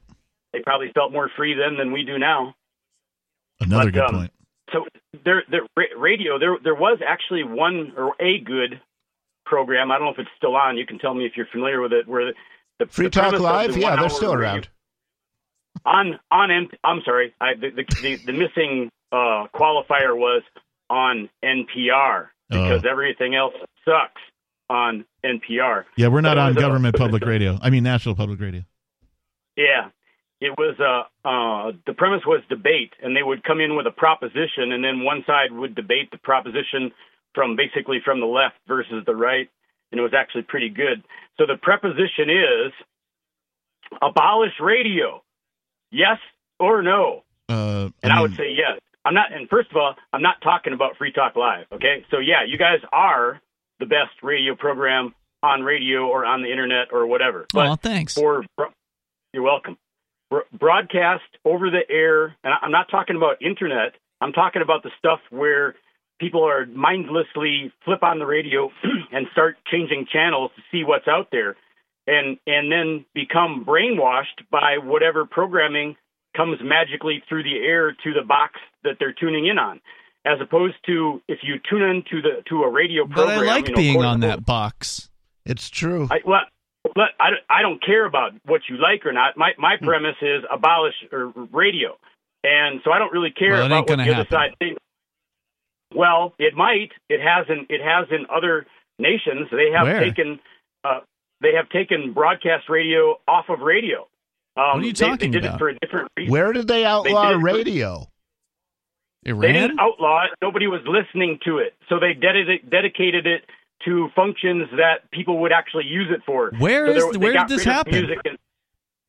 In Scandinavia, you can probably find it on the internet. Where I think it was Norway, they stopped broadcasting music, for instance, on FM stations And I have not done that search. I heard it on radio. Okay, I think you're referring to Norway going all digital. So what they did was they put down a mandate that all stations had to transition from standard sort of FM analog broadcast to an all digital format. So they still have radio, it's just in digital form, sir. Okay, well let's go one step further. Let's get rid of through the air broadcast of propaganda, which would include the Voice of America. You agree that's propaganda, right? Yeah, going out to the world. Well, I think the government should stop doing anything at all. But I also don't think the government should be enforcing bans on radios. I mean, you have a right to broadcast, and you have a right to listen to what's broadcast. And also, David, should government...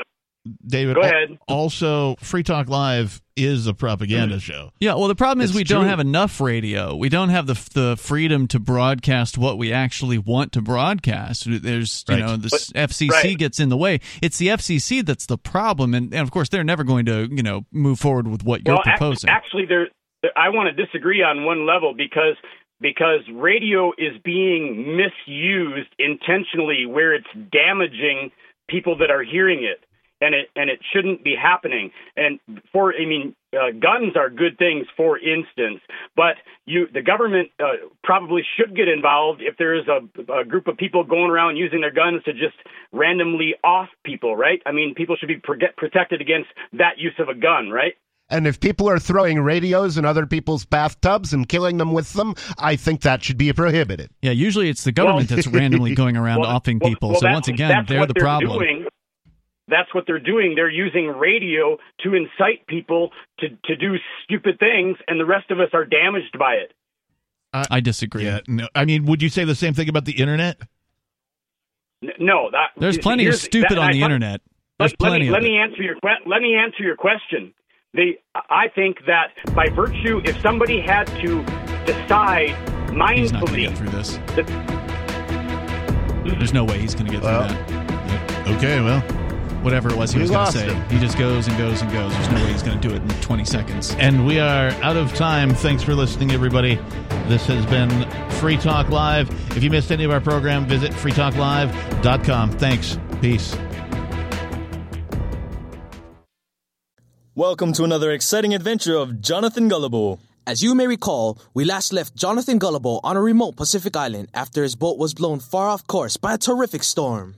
Eager to learn about the inhabitants of this island, Jonathan walked toward a uniformed policeman he saw reading a newspaper. Looking over the policeman's shoulder, Jonathan was surprised at the headline he saw. It says here that the legislature has just authorized the death penalty for anyone found to be cutting hair without a license. Isn't that quite a severe penalty for such a minor offense? What's so unusual about that? The death penalty is the ultimate threat behind all laws, no matter how minor. But surely you wouldn't put someone to death for cutting hair without a license. Of course we would, though it seldom comes to that. Why? Well, you see, every crime is an escalating crime. That means the penalties increase the more one resists. For example, if someone tries to cut hair without a license, then a fine will be imposed. If he or she refuses to pay the fine or continues to cut hair, then the outlaw barber will be arrested and put into our zoo. If he or she resists arrest, then the criminal is subject to severe penalties. The outlaw may even be shot. The greater the resistance, the greater the force used. So the ultimate penalty behind every law really is death. Then surely you reserve the law for only the most brutal criminal acts, violent acts like murder, robbery, and rape. On the contrary, the law regulates the whole range of personal and commercial life. But don't be alarmed. We seldom speak about or witness the death penalty itself because, well, we are so diligent at teaching obedience. Build freedom with laughter. Join the community. Access free media clips and more. Or get your free PDF copy of the book. Go to jonathangullible.com now. jonathangullible.com. Ross Ulbricht is serving a double life sentence without parole for all nonviolent charges. He is a first-time offender, and no victims were named at trial. Ross is condemned to die in a cage because he made a website called Silk Road that allowed people to exchange what they chose using Bitcoin as long as no third party was harmed. Please help. Sign and share the petition at freeross.org to commute Ross's sentence and bring him home. This is a pandemic survival alert and the most time-sensitive messages you will hear this year. You still have time to plant a 1-acre crisis garden and secure a supply of your own nutrient-dense food. But time is running out, and it's one deadline you don't want to miss. Who should plant a crisis garden? Individuals, families, churches, communities, anyone or any group that sees hard times ahead. Let's face it, even the mainline media is talking about food supply disruptions and the growing number of grocery store workers who are becoming sick. But there's more. Meatpacking plants are closing, mile-long lines at food pantries, and more farmers now in financial trouble. The truth is, growing nutrient-dense vegetables this summer may be the single most important thing you do. Go to survivalseedbank.com and watch the new video to understand what we're really up against. Get free bonus seeds, special quarantine reports too. Don't wait. Every minute counts. Go to survivalseedbank.com. That's survivalseedbank.com.